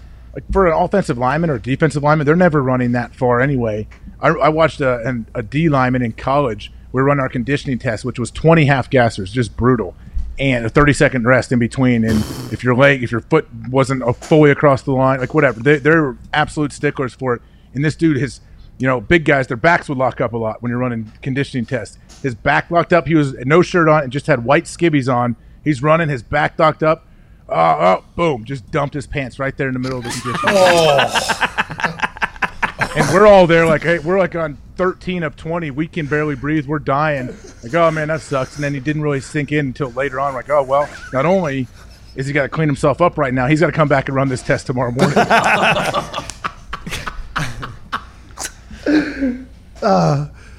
Man, I wish I was in that locker room. That's a locker room where I would have done well right there. Left it all out there. When he would have came in that locker room afterwards, boy, I would have been there ready to greet him. Come on, buddy, you've had a rough day. Now we're gonna have to do a lap ride in the locker room. There's a lot of people that got some shit. No offense to say to you right now. We gotta hit this thing head on here. This is gonna be a lingering thing for the rest of your life. That's a shame. Or is he smart though? Or was it a smart way to get out of the test and not look like he was quitting? That's the way I would be PR spinning that thing. Crisis management 101. Did it on purpose. Get off me. Joke's on you guys. I knew I wasn't going to finish. I knew I was going to have to come back tomorrow anyway, so I stopped at 13. I didn't have to run all 20. Oh, my God. I wish I just saw a guy just shit his pants. I would have died. We had a guy that at West Virginia, we wore yellow pants in practice, Mm-hmm. And we had a guy who on a couple of different occasions, farted and a little bit too much came out. Oh, the old shark. Yeah, and he refused to wear underwear. So that guy was always something, especially in the piles. You had people really losing their minds and stuff like that. But I've never seen a full shit. Did you see J.J. Watt tweeted MC Hammer last night? MC Hammer did a Google search. Allegedly, it is actually more healthy for you when incredibly tired to bend over and have your hands on your knees. A study came out and said it is more healthy for you, more beneficial. It is better for recovery to bend over, put your hands on your knees in opposite of what every single strength coach in the history of strength coaches has ever said to you. There ain't no air down there. Get your hands off your knees. Stand up and breathe. Let your lungs expand. It's like, well, why is my body telling me to bend over then? I feel like my body understands itself a little bit better than you do. Every strength coach was like, no, can't do that. You're not going to be able to breathe whenever you're bent over. Turns out, studies say we were right all along. Strength coaches were wrong. We're kind of ashamed that we don't get to reap the benefits of this, but the next generation of sports guys will definitely pull this out while in the middle of conditioning tests. Yeah, but can you imagine, though, especially old school strength coaches, just debunking this left and right? They know whenever they get off this quarantine and their guys come back in the facility, they're going to have 15 studies that show this was garbage. And MC Hammer doesn't know what he's talking about. Whoever did this study, like it is. We talked about this a couple weeks ago on the show, didn't we? How they want you to put your hands in the air, all this stuff. It's true. I don't know what it is. It's a mental thing, but you do feel like you get more air if you can just at least bend over a tiny bit. Why is my body's first reaction is to just do this? Why is it want to do this? You tell me why my body, since the beginning of time, has been looking out for my body. Gotta listen to your body. Wants to do this. Listen to your body. Let us know if things are getting too hot. Let us know. Listen to your body. Except when you're dead fucking tired and your body says bend over. Don't listen to your body anymore. Listen to us. And waste your energy of standing like this, resting your hand on your head, stumbling around, and then 10! Oh my God. Oh my God. 5! Oh my God. Fuck! And then you get to the other end, it's like, no, hands on the head. Get those hands up. Hands up. Breathe, stretch out those lungs there. You're tired, walk around. Ain't no air down there.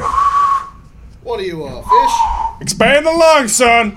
Hey, don't you guys know? I know Diggs is a big CrossFit guy. If you watch any of these CrossFit things on TV, when they get done with one of their exercises or whatever they're doing, they lay down flat on the ground. They're so exhausted. How come the CrossFitters got it all fucking figured out? It's because their organs are failing. So that's just the best way to get blood back to the rest of the body. I guess CrossFit is a killer. Yep. It is, yeah. Yep. How so?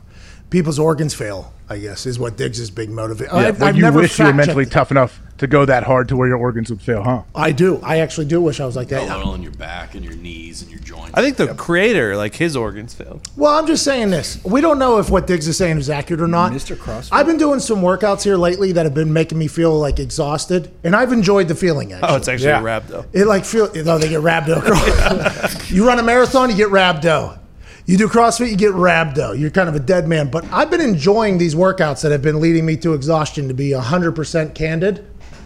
100%. You need that. I think all of our bodies need that. You need to push your body. So you do feel totally exhausted. It helps you the rest of your day. But I'll tell you what, I am laid down on that ground in between different sets of things. I am completely spread out.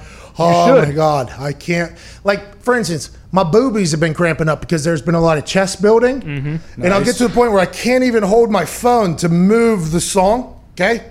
Can't change the song on my phone. I can't even move my thing. So I'll just lay down with my T-Rex fucking arms like this on the ground, and then I'll get 2-minute break, and then I got a boxing timer that yells at me to get back into it. But I've been enjoying the exhaustion again. I've actually said that I miss the feeling of my legs being dead. And that is such a very weird thing to miss. And I never thought you would ever hear me. Any strength coach that's ever been around me or human that's been around me during conditioning would never think that I would say this. But at the age of 33, whenever my legs are just completely blown up and dead, I was like, oh, this feels good, actually. And then I can't get up off the shitter, and there's other things that happen. But it's been feeling good to kind of abuse the body a little bit here lately. Yeah, what is the reason for it? Why are you on this kick? Because I got fat shamed on the internet. By who? You fat shame yourself. Well, maybe. I mean, I got to sit down, on camera every single day. And when I'm built like a spark plug, when this gut starts to grow, it's just a real problem. And then the internet starts calling me fat. They're like, oh, once was thick, Now he's fat, and it's like, wait a minute, I got to get going. And I had to have a talk with the mirror, like, hey, are you going to be a fat ass forever? Or is this what's going to happen? And I've never been like a totally yoked guy. Does that make sense? Like, never been jacked because I like to eat things. I think I would like to see myself do that at least once. And I think that time is now, by the way. Yeah. I'm 11 days into a new workout plan. I don't know if that's long enough to call it a habit or not, but I am. Oh, it is. I am currently like looking forward to the workout I have coming whenever I go home this afternoon. Hell yeah. Hell yeah. Hell yeah. Hell yeah. Hell yeah. Hell yeah. Hell yeah. I'm tired. Hell yeah. Hell yeah. Hell yeah. Hell yeah. Hey, Finn Balor, Damian Priest, NXT TakeOver, June 7th. They will battle. Breaking news on the show this morning, AJ. That's great. Oh, okay, good. You have any idea who any of those people are? Yep.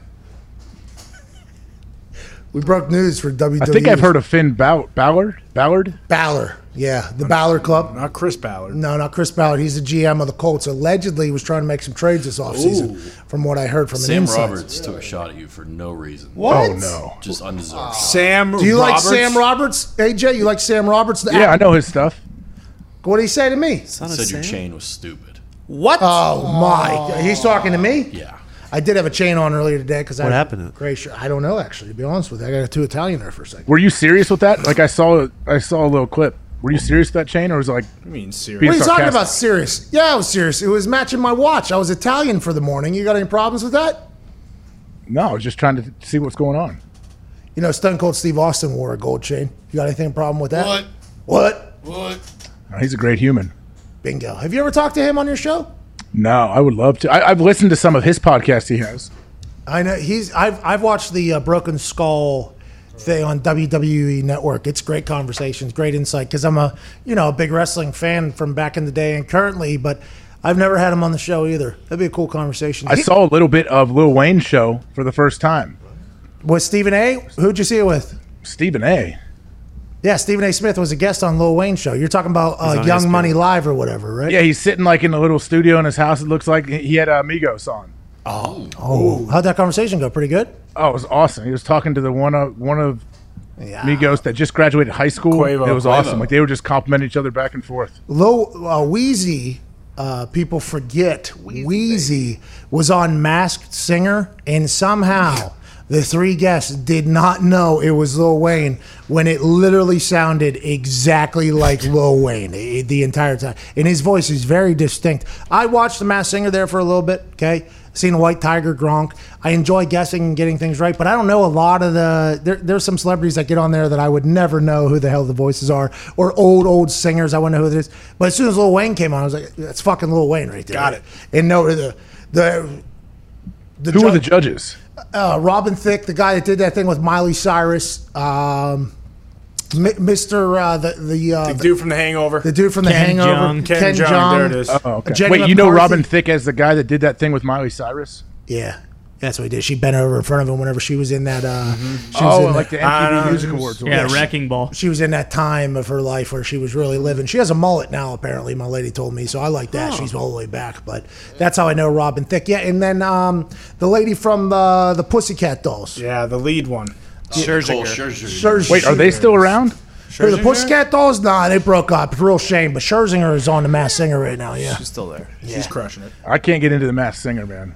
I don't know why. It's not bad. The first couple episodes not bad. It's just too long and drawn out. Like, I want to see more people on a more quickly turnover rate. But the fact that they didn't know who Lil Wayne was, I almost had to change the channel. Like, you fucking idiots should not be on television talking. They must be paying well. How'd they get Lil Wayne to go on there? Yeah, I think they are. They got all the big names on there. That show is massive, but anytime it's on, there's like probably 6 out of the top 10 trending topics are either guessing who's potentially the banana or the turtle or the tiger. Are those promoted by the show, or is that an organic thing that's trending? I think it's a lot. I think a lot of people watch it. I honestly do believe that a lot of people watch it. It's a good show. It's not a bad show. Nick Cannon doing his thing, whatever Nick Cannon does.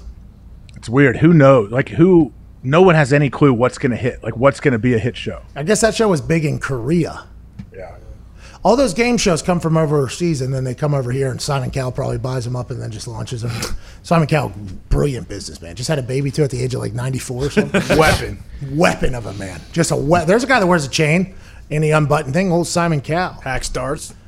Does he? Yeah, indoors. Oh, yeah. And he wears very, very baggy denim. Mm-hmm. Yeah. Simon Cowell, there's a guy that knows his brand. He's a beast. He's a beast. He was almost bankrupt a couple times. Really? That's a beast move. Yeah, and then now he's obviously Simon fucking Cowell. 50 Cent. Is this show done? You've had this the whole show, I feel like. There it is, right there. Hey, do you see Joe Thomas on Titan Games? Great stance. Closest win I've ever seen in the history of anything, I think. I mean, he lost that thing to the fireman who He fell, like at the very end, when wasn't it weird when he kind of fell coming off that last kind of padding situation? Well, when you land in a crash pad, by the way, it can be a little bit awkward on your legs. He said he was feeling a bit woobly, too, through the entire thing. He's a big dude now to be going through that entire thing. I was very impressed by Joe Thomas's performance, but boy, it sure looked like he was going to lose to that fireman. Now, he beat the fireman and took the fireman's dream and everything like that, which I don't know how, I don't know, Joe Thomas loves that aspect of the whole thing, but he looked damn good in that poise at the end to put the little key into the hole and turn it while the fireman was kind of bouncing it around was next level. He said that on Twitter, I was following along with him a little bit. He said he didn't drag the ball far enough for him to really swing the axe because it's obviously attached to ball and chain to the thing.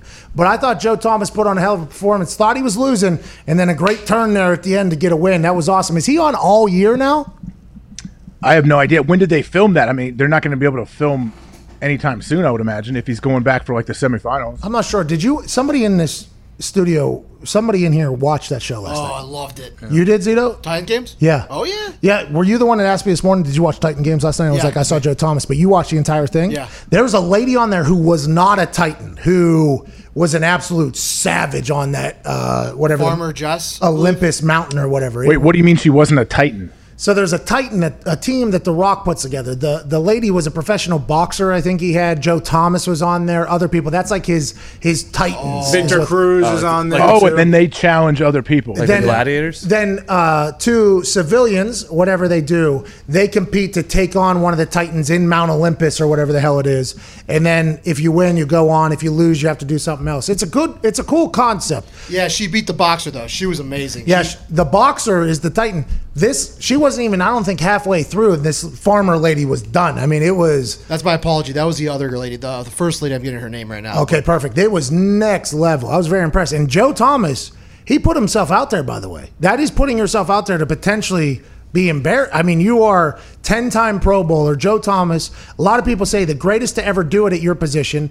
In shape, he's in great shape. You potentially lose. Now, not to that a fireman is not, but you're this elite electric athlete. The fact that he put himself out there and then got the win, I think is a big deal. And he said, wait until the rest of the season. He said he puts on quite a show on his Twitter. So I assume he's on there more and more. I don't fully understand how it all works out, though. Yeah, I don't either. How does The Rock do as the host? It's kind of interesting because he kind of walks around. It's more like a candid, casual. Just kind of like it was like doing voiceover as they're running through the thing. It's a casual Rock. You know, it's a casual Rock. It's got to be a casual Rock. He has 300,000 jobs right now. Like he's flying to. It seems. I don't know about it now during COVID, but that dude, he keeps a pretty tight schedule. He did the Murph the other day with Good News guy. Krasinski. John Krasinski. Oh, really? They did it together? Yeah, I think so, from what I've been told, because the Murph people were promoting people to do it. And I really wanted to do it, but then I realized there ain't no fucking chance I'm doing 100 pull-ups. Yeah, I saw the CrossFitters. They jumped the fence at the local high school, and they're out there doing the Murph yesterday. Oh, jeez. Well, listen, Good for them. If you don't stand up for something, you're going to fall for anything. Yep. That lady's name was Shantae McMillan. Orlovsky did the Murph? Mm-hmm. He's like 145 pounds at this point, Orlovsky. That guy It's like 6'6", 145. He really is. He legit is very tall and very thin. That's a great body to have for the pull-up thing. Now, granted, those are long levers for him to get there. I could not do 100 pull-ups right now if you asked me to, let alone in the middle of a push-up, sit-up. Wait, is it 100 pull-ups? Thanks. Yeah. It is 100, but you have to wear a 20-pound weight vest, too. 10 sets of 10. Jeez. Phil, our CFO, did the Murph. He did it in 38 minutes or something like that. I was FaceTiming him right before he was about to do it. And I was like, what's the Murph? And he told me about it. And I was like, you're going to do 100 pull-ups? He was like, 10 sets of 10. It's nothing. I'm like, one set of 10 is a problem over here. 2 sets of 10's a nightmare. He's got tiny little feet, though, so there's not a lot. Oh. You know, he's just poor. Doesn't it Not start carrying and too much. end with a 1 mile run? Yeah. That alone right there. I'm done. AJ, if it wasn't for the knees, do you think you'd be an avid fitness guy? I mean, I'm an avid fitness guy, but non-impact. Like I can't run 10 feet, like jog 10 feet, or my leg will fall off and courses through my whole body. I feel like if I try to run distance, but no, I mean obviously my knee and ankles and feet and Achilles and stuff get absolutely shredded if I try to run 200 yards. But I don't think I was built for long distance, because I used to have to run the mile in high school starting like my freshman year, and I got worse and worse as it went, and I didn't tear my PCL. I didn't have any issues in my knee until my senior year of high school, and then I just got all the cartilage taken out over the next 5 years. But I still was terrible at distance before that. I think it's a genetics thing too, because I played soccer, which is a distance running thing, and I was not good at it, like ever. My body just would never. I often sort of wonder if I had asthma. Like, can we get tested me for asthma maybe? Because asthma kids used to be able to sit out some shit whenever they were running. I was like, maybe I have that. Have we ever thought about that? But we had to do the 2 miles in 12-minute test, and it was always a race to the finish for me, and then an immediate puke afterwards every single time. And I was in, I think, some of the best shape I've ever been in my entire life, and it was just like, I don't know if I'm built for it. I never puked, actually, from working out or running. I never was able to puke. See, I could push myself. Oh, I could push myself, but Okay. I would have Sounds like moments when your mouth starts getting watery, start be feeling honest. like it, and then you don't puke. You can't push yourself. Yeah, you can't push yourself. Can't do it. You ever been punching a jejunum? What? Huh? What'd you say? You ever been punching a jejunum? I don't know what that means. Jackie Moon, he never puked in a workout either until Mox, old Eddie Mox. Yeah. Moxley? You got it. Eddie No. Moxley? Johnny Moxon? John Moxon. There it is. No. That's Monix. Monix. There it is. Attaboy, Ty. Monix punched him in the jejunum, and then he puked all over him. What is that from? Semi-pro. Semi-pro, dude. Come on. Jeez. Oh, it was. Okay, I've seen it. See, I don't Cocksucker. have the recall like you do. No one called you a jive turkey. Whoa, I didn't say you're a jive turkey. He didn't say you're a jive turkey. No one called anyone. No one called anyone JT. No, Called you a he cocksucker. Called you that. He called you JT. That movie is next level. What about the other show that we talked? The Tag Show with the Watt brothers. Good show. Stop aligning yourself and looking at yourself in the monitor with the bat. I'm looking for you to pitch a ball, dude. Good. Take a big cut. Well, you got to pitch it. Can't because you haven't pitched. Throw him the heat, AJ. Come on, AJ. And Throw bam. him the stinky cheese. Oh, he's going to. Oh, he's safe. He's safe. Oh, the picture. Suck it. AJ, Perfect drag bunt. thank you. Oh, That's another thing that like when you're a lefty, you can drag that. You'll be halfway down the line as you're bunting. Oh, yeah. Yep. I almost outrun an infield dribbler. Yeah. I legit was very close to outrunning when I pulled my hamstring in the process, but I was very close to getting it. I feel like all of them were very close, but I feel like I almost did it in that game. Well, what about the Tag Show? Is it still going? That has to be a series, right? You know, not 100% sure. Didn't come on the show to promote it. Went on everybody else's show. Oh yeah, I forgot you're upset. I am. What network carries it? Fox, I think. Fox, yeah. I'm gonna have to tune in. I want to see the three guys just chopping it up together. Me too. I am very happy that NFL players are hosting shows now at this point. I'm pumped for JJ and TJ and Derek and the Watt family. Nobody talked about the show, though, after it aired, which is a problem. In the world that we live in, you know, you start covering things that get a little bit of buzz on the internet. There was no buzz on Tag. Let's assume episode 2 will be a little bit more buzz. Let's hope so, because I hope JJ and the Watt family have success. They need one of the ultimate taggers to like blow a knee out or something like that. From what I've seen, that's the whole time. I'm like, these guys are gonna have compound fractures. They're gonna have some crazy injuries. That's what we need to see. I have not watched. I have no idea. I honestly have no clue what the show is about. I've seen a little bit of a highlight or whatever, but I watch those parkour videos all the time, so I'm not 100% sure I'm that impressed with what I'm seeing, because I see dudes doing what they're doing on that little thing up like 70, 50 stories up in the sky. Top of a They should have building. got So those. They should have got those guys. ipso facto, parkour. There's a house in California that they should have got those guys to be professional taggers. They're fucking doing triple, quadruple McFlips off their houses. Can you make a living doing parkour and put it on the internet? I would like to put together a parkour team potentially. Where they You sign. should sponsor a parkour team. I would love to. I spend 20 to 30 minutes of my day every day watching these little Spider-Men do their flips on the internet. Wait, what were you about to call them? You stopped yourself. I don't know what was coming out there. I forgot. Started with an F. Yeah, well, it's probably an F word flying, but I didn't want to disparage them, because it is a very dangerous game. I think a lot of them have potentially lost more than others have, but I very much appreciate them for their entertainment value. It is amazing to watch these little things. There are superheroes. I don't know how tall they are, maybe 4'5". I'm not 100% sure, and I don't really care, but I saw a guy do like 7 flips on a trampoline yesterday. He got double bounced like you do with your kids, and he did like 7 flips, and then he crashes into a crash pad right with his face. It's unbelievable. They're like ninjas. They really are. They're they're little ninjas out there that we have just roaming amongst us, and we have no idea. They look like a little pissant nerd, and then they take their shirt off. They have a 40-pack, and then they'll go right off your kitchen with their hands and do a front flip right in front of you. It's unbelievable. It's unbelievable stuff. Well, there's all kind of facilities now built for like the American Ninja Warrior type stuff, parkour. Like it's a big industry right now. Gymkhana used to be a place you could go as a kid if you want to. Oh, yeah. Gymkhana. What's it called? Gymkhana. They used to have the springboard floor. I always wanted to go. My parents never take me. Wait, like that old MTV show Singled Out, where you got to hit the right spot and it has a piston that shoots you out. You remember that? No, I do remember Singled Out. I don't remember the piston shooting. Singled Out was what Chris Hardwick and Jenny McCarthy, I think, hosted. They'd be on a beach doing like these obstacle course things, but they had I always wanted to see it where you got to run and place your foot in the right spot, and it would shoot you up like over top some water or whatever. And if you didn't hit it in the right spot, it would be like it would dump you in the water. So it's like you're transporting whenever you hit this thing. It's like hopping into a pipe on Mario. It's spring loaded with a piston or something. Bam! It would just shoot you whatever direction. So now they have these little runners that are little padded runners. They're like the little blue thing. I tried to get Zito to buy one for the office, but then he sent it over to Phil to buy, and Phil said, "I'm not buying that on the company's card," which is wild because the company's named after me. But these things are all over the internet. They made them slip-in slides. Show me. I want to see one. Can you pull up that? Do you remember what it was? I don't know what it's called. I don't know the name anymore. I'll find it. Look up blue gymnastic runny thingy. Is it just a pad? Yeah, but it's like it's an inflated one, and it's a long one, and I think you just run down it, and it's like a trampoline basically that you just. What?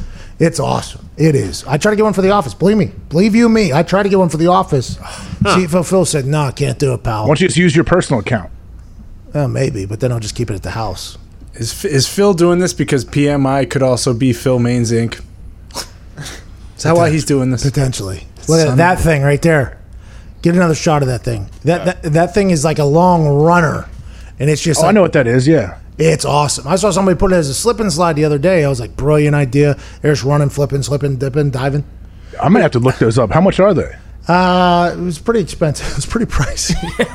Pretty pricey. You know, for Phil to go, no chance. That normally means that he thinks it's a bit astronomically priced. We've been trying to pick up stuff like that for the office. Probably good that we don't got it. You could dunk probably. I don't know. Maybe that would work for your office Olympics. You guys still doing that? Nah, I mean, we did there for a while. The numbers weren't generating enough for how much money we were giving away. Just wasn't one of those. And the bodies. One of those things that unfortunately just is not going to survive quarantine. Just wasn't. You had to weigh pros and cons here on the internet. You know, like, hey, what are the pros? Okay, it's fun. It's something for us to do. What are the cons? Well, it's not getting a lot of views. We're dying, and we're giving away a lot of money. So this seems like a pretty easy decision. Look at that thing. Look at that thing. Wow. AJ. Jeez. Wow. Yeah, it's awesome. What is? What was that noise? It's like a slip and slide trampoline. What's it called, Zito? I can see how they get you, Pat. Like I see the blue thing; it looks awesome. But you see that guy in mid like flip, and you're like, okay, that's me. That's me, because I see these little superhumans doing this off the ground. I'm like, well, I'm obviously never going to be able to do it off the grass. But you give me this air track thing, I'm going to be able to potentially keep up with these guys. It's a great landscape to sell that thing too. You got the well manicured lawn, the ocean out there. We got a discrepancy here. Dig's looking up the price. It's showing $500, which seems extremely doable. Phil's saying he never saw it. Phil. Do they sell them on Amazon? This one I can look on Amazon. It's awesome. That would be a big hit at the Hawk House. Yeah, it's awesome. It's something that I've been wanting here for a couple months now. To be honest, get the long one though. Yeah, there's two sizes. There's like a short little one that I think you're just supposed to do one flip on, and then there's an extendo clip that you can really get after it on. Amazon, yeah. Because you can do the run thing. Whoa, how much is the long one? Are you talking to me? Yeah. Well, let me do some research here. Shouldn't be that much research. It should literally just be It's on Amazon. right there in front of you. 33 feet is 1,500. See that 10 might- feet, 500. Come on. I wish the big one was 500. That's what I'm saying. I think this is potentially what Phil saw and was like 33 feet though. 1,500 That's good pounds. too. You're actually getting What are you gonna? you're getting Two a 10 footers. good deal because if 10 feet's 500, you know. Yeah, here we go. Keep going. I want to hear this. Well, You're getting 3 extra feet. well, 30 feet should be 1,500. Yeah, you're getting 300 feet. You're getting 3 extra feet. Wow. Getting an Good extra deal. yard on that How thing. can you not do that? It's such a deal. 3 extra feet. You got to do it. Buy in bulk. I don't know. Sure feels like they're trying to rip people off over there in their track, but they got a good product. 20 feet's 950. I mean, Is it? That's the deal. That's the deal. So we need 2 20-footers there. That's the way you operate this thing. Is Phil listening? Phil's definitely listening. He Hey, just said yesterday in the show, Pat, we brought up Mayor Pete, and Diggs said he didn't know him. Was that true? You really never even heard of Mayor Pete? Let me do some You've research seen the here. construction set. I'm from Pittsburgh. I don't know. People are faced. What are you trying to say? Like, isn't he a mayor of some town in Indiana? South Bend, you're practically the mayor of South You Bend. live there, I thought. I mean, I go there like 6 times a year. So, yeah, basically the mayor 6 of... times a month. What's in South Bend? That's not even possible. Notre Dame. This show's over. Show's over. That is it. Everybody, thank you so much for watching. Jesus. Come on down for a mental vacation with the boys on YouTube Live. It's McAfee and Hulk. Sports talk. It's McAfee and Hulk Sports Talk. AJ used to Tackle quarterbacks. He's a Rust Belt kind of guy. That's the punter of the decade for the 2010s, kicking Pierce missiles to the sky. It's McAfee and Hulk. It's McAfee and Hulk Sports Talk. It's McAfee and Hulk. Sports Talk down. Here's something that never, ever, ever happened. There has never, ever been a time where Dad has took a massive bite into an Omaha steak and said, I didn't like that. Omaha Steaks, America's original butcher, founded in 1917, quick math, 103 years ago, have the most tender and most flavorful steaks in America. And right now, just like every year, they have an incredible Father's Day special going on. We've been eating Omaha Steaks at our office for the last 3-4 years. They're incredible. They're not just a piece of meat, okay? It's a tender, flavorful, delicious, handcrafted steak that makes my taste buds go, damn. That's what I'm talking about out of Omaha Steaks. Father's Day is coming up. So give Dad the gift he really wants this year. Not a tie, not something else cliche, perfectly aged, tender steaks. Omaha Steaks will deliver the world's best steaks and a huge variety of other favorites directly to your dad's door.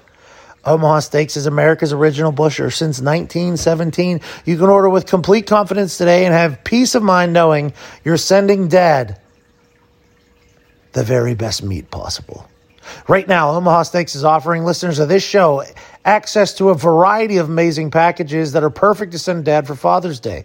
Go to omahasteaks.com and enter the code PAT in the search bar. You'll see all of the great options available, many that include free shipping and a free 1-pound package of their perfectly cured, incredibly thick, applewood smoked steak cut bacon.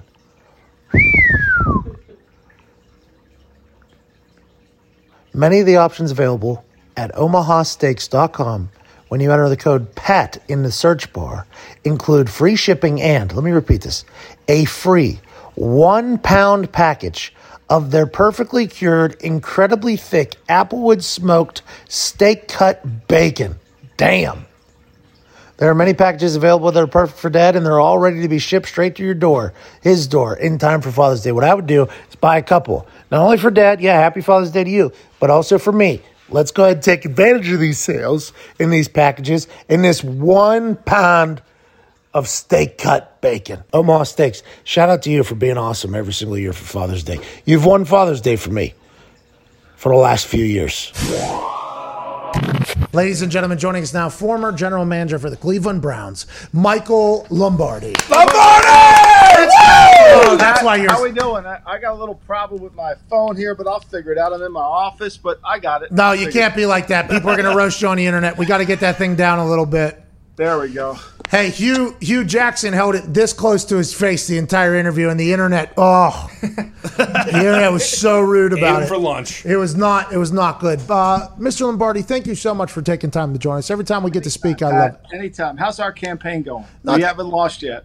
Well, we haven't lost yet, but I'm not sure if you're not in the race, you can lose. You know what I mean? No. Yeah, some people so far out of the race actually think they're in the lead, so I don't know. We'll see what happens, huh? We listened to you this morning on VSiN talk about how the 4th and 15 option is not one that you love for the alternate for an onside kick at the end of the game because onside kick percentages, success percentages have gone down so much without the rolling start, without the overload, with everybody up. You said that you hated the 4th and 15 concept, and I didn't get a chance to hear the entire reasoning why. It was clipped and sent to our group text, but I wanted to talk to you about it because if you're all about keeping the onside kick in the kicker's foot, I'm all about it as well, and I want to hear from one of the smartest men I've ever heard talk about football.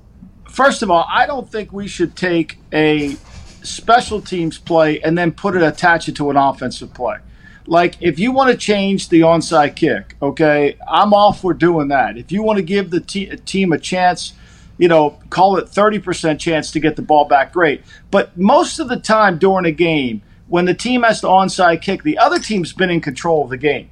Right? They've been in control. The clock's been their opponent. It hasn't, and so they're letting it go. And so the odds should not go up any favorably. And if you convert a 4th and 15 because some guy calls pass interference or somebody roughs the quarterback, now all of a sudden the game is being taken out of control. I think if we want to change it, I think we should change it so that we change the onside kick rule and give guys who have talent like you did to do the onside kick. Thank you. Give them a chance to be successful and not have it so that, it doesn't work the other way. I mean, I'm not a big fan of changing the game for the offensive sake. I just don't want to do that.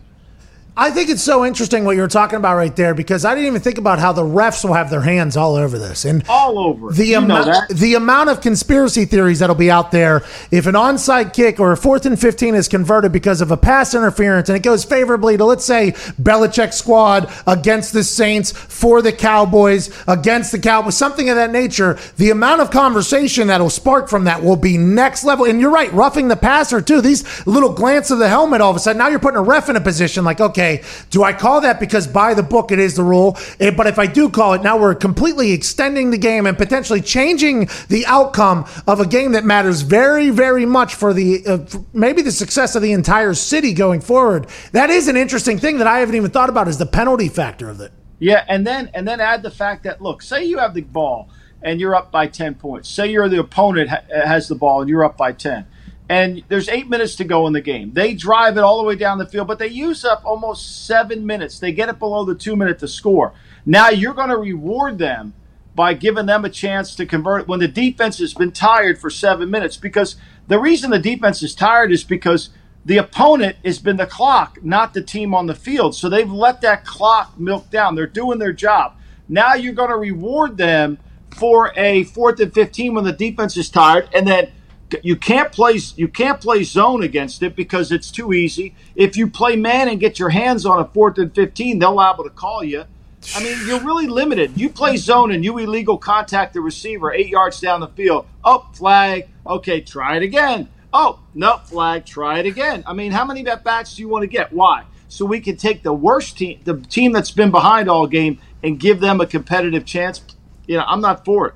Hey, if you don't want us dancing, don't let us score. If you don't want to lose because you can't convert an onside kick, don't be down at the end of a game. That is kind of the thought of everything. And it's interesting because they are overturning the reviewing of pass interference because Alberto Riveron botched it so much last year. And when the report came out that Troy Vincent has said, we failed on the pass interference review, it's like, I don't think that's accurate, Troy. I think the rest of the world got it right, actually. There was just one person who was choosing whether or not to overturn it that got it wrong. And now you're talking about 4th and 15s, extending games and pass interference, and you can't review it. This is very interesting. You're 100% right. This puts even more pressure on the humans on the field who already have enough pressure on them to potentially not get hated by everybody in the building at all times.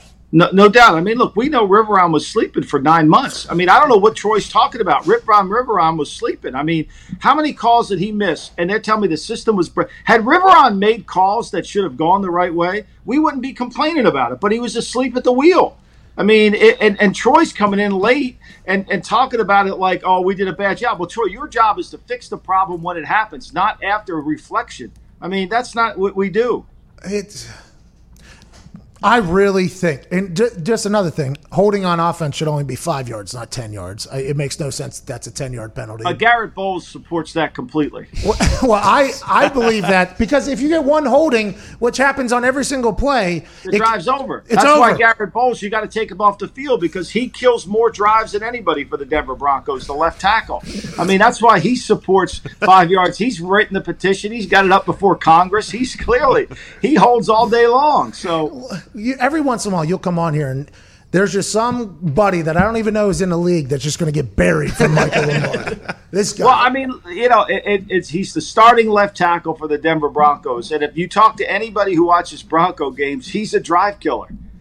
He's a drive killer. He leads the league in holding the last 3 years. And by the way, holding can get called on every single play. You ask any offensive lineman, they'll say that. You ask any defensive lineman, they'll say that. It's just the egregious ones that get called. But if they're called or accidentally called, it's like, yeah, well, there's 10 yards. Your entire drive is over. Let's talk about the football power index. Did you see this thing come out? Computers dictated what's going to happen next season. No, I haven't seen it. I can't wait to see this. What do we have? What do you have up your sleeve? First four makes sense. Kansas City Chiefs, Baltimore Ravens, Niners, Saints, okay? And then at 5, they have the Dallas Cowboys, who don't even know who's going to play quarterback. Why is that? Could you fathom why a computer thinks the Dallas Cowboys are going to be number 5? Well, I think probably because Jerry owns the computer and he's programmed it so that he knows it. That was literally what I said. I actually said that computer must live on Jerry Jones' yacht. I said, this seems like... Jerry's got stock in that computer company running the thing. There's no doubt. I mean, what does Jerry not have stock in? Like, seriously. All the masks we bought, I'm sure Jerry was buying, had that stock in that, So I think the Cowboys will be pretty good. I really do. I think McCarthy gets a beating for being a bad coach. I think McCarthy's a solid coach. He's a solid coach.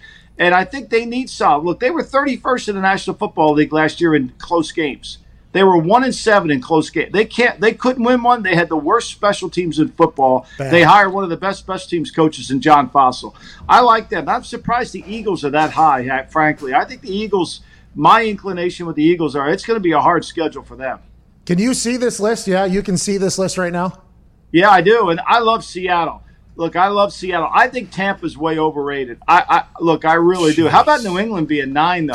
Yeah. With Jarrett Stidham. How about that? We don't know if it's Jarrett Stidham. Nobody has come out and said it's Jarrett Stidham. Do you think it is definitely Jarrett Stidham being the starting quarterback week 1? I think it's – look, no one's going to be given a job in New England, right? So it's going to be his job to lose, but, I mean, he's going to have to earn it all the way. There's no doubt about that. He's going to have to earn that job. You've come on here and said before that you don't see the Cam Newton factor for New England at all. He's still a free agent right now. Do you think he lands anywhere? And do you think any of these teams that are in, let's say, the top 14 would pick him up to be a backup quarterback? I mean, look, if you're smart, if you're Pittsburgh, I mean, I love the Duckster, you love the Duckster, but we wouldn't want his name going out there. The Rams don't have a backup. They don't have cap room. Buffalo, I think Buffalo's got a Super Bowl team, but it comes down to Josh. You put Cam Newton on the Buffalo Bills, you would give them the East right now. You would give them the East. Brandon Beane, general manager of the Buffalo Bills, said he will not bring in Cam Newton because he is empowering Josh Allen. They're putting the pieces around Josh Allen. They want Josh Allen to know this is his team. They think that Josh Allen made a massive jump last year, which I would say he did, and they're expecting that same type of thing going in next year. But it will be interesting because if he doesn't and the Bills Mafia does not do, because it's the first time the door's been open in the AFC East, if they don't have success, will Bills Mafia or people around the league and people that speak in a microphone say, if they had Cam Newton, probably a much better squad. That's going to happen in a lot of places, by the way. That's going to happen everywhere. I mean, Brandon could say all he wants, and I respect him. I really do. But Josh Allen's 7 for 54 on throws over 30 yards. He's 21 for 76 on throws over 20 yards. I mean, if he went to the county fair, he ain't bringing back a stuffed animal. I'm just telling you. It's hard for him, okay? It's hard for him. He's not bringing back. I mean, so, look, you can have Stephon Diggs wide open, and if you can't hit him, you're not getting a stuffed animal. You're not getting a touchdown. Brandon Beane would say that he hadn't had a deep threat like Stephon Diggs. That's why his numbers haven't been great. But I think John Brown gets down the field. I think they got guys who get down the field. But anyway, we can debate that later. Jacksonville Jaguars are ranked number 32 out of 32 teams on this FBI. How do you feel about that? Well, my nickname for the general manager is David Blaine Caldwell because he's a magician. He's truly a magician. He's been remarkable. Since 2013, they've only picked it outside the top 10 once. He still has his job. He has more players outside the top 5 that are playing somewhere else than on his team. So I think they're definitely tanking. I mean, when you sign Mike Lennon, and God love Mike Lennon, right? I mean, but Mike Lennon as the backup quarterback instead of Cam Newton, seriously, are you really trying to win? Are you trying to win? I don't think you are. I mean, like, Cam Newton's better than Gardner Minshew. He's better. I mean, Cam's got to be sitting in Charlotte saying, like, seriously, they would rather have Gardner Minshew and Mike Lennon? If you and I were to make a trade and Cam Newton, and we could trade Gardner Minshew and Mike Lennon for Cam Newton, with that, there's no way that you would get turned down that trade every time.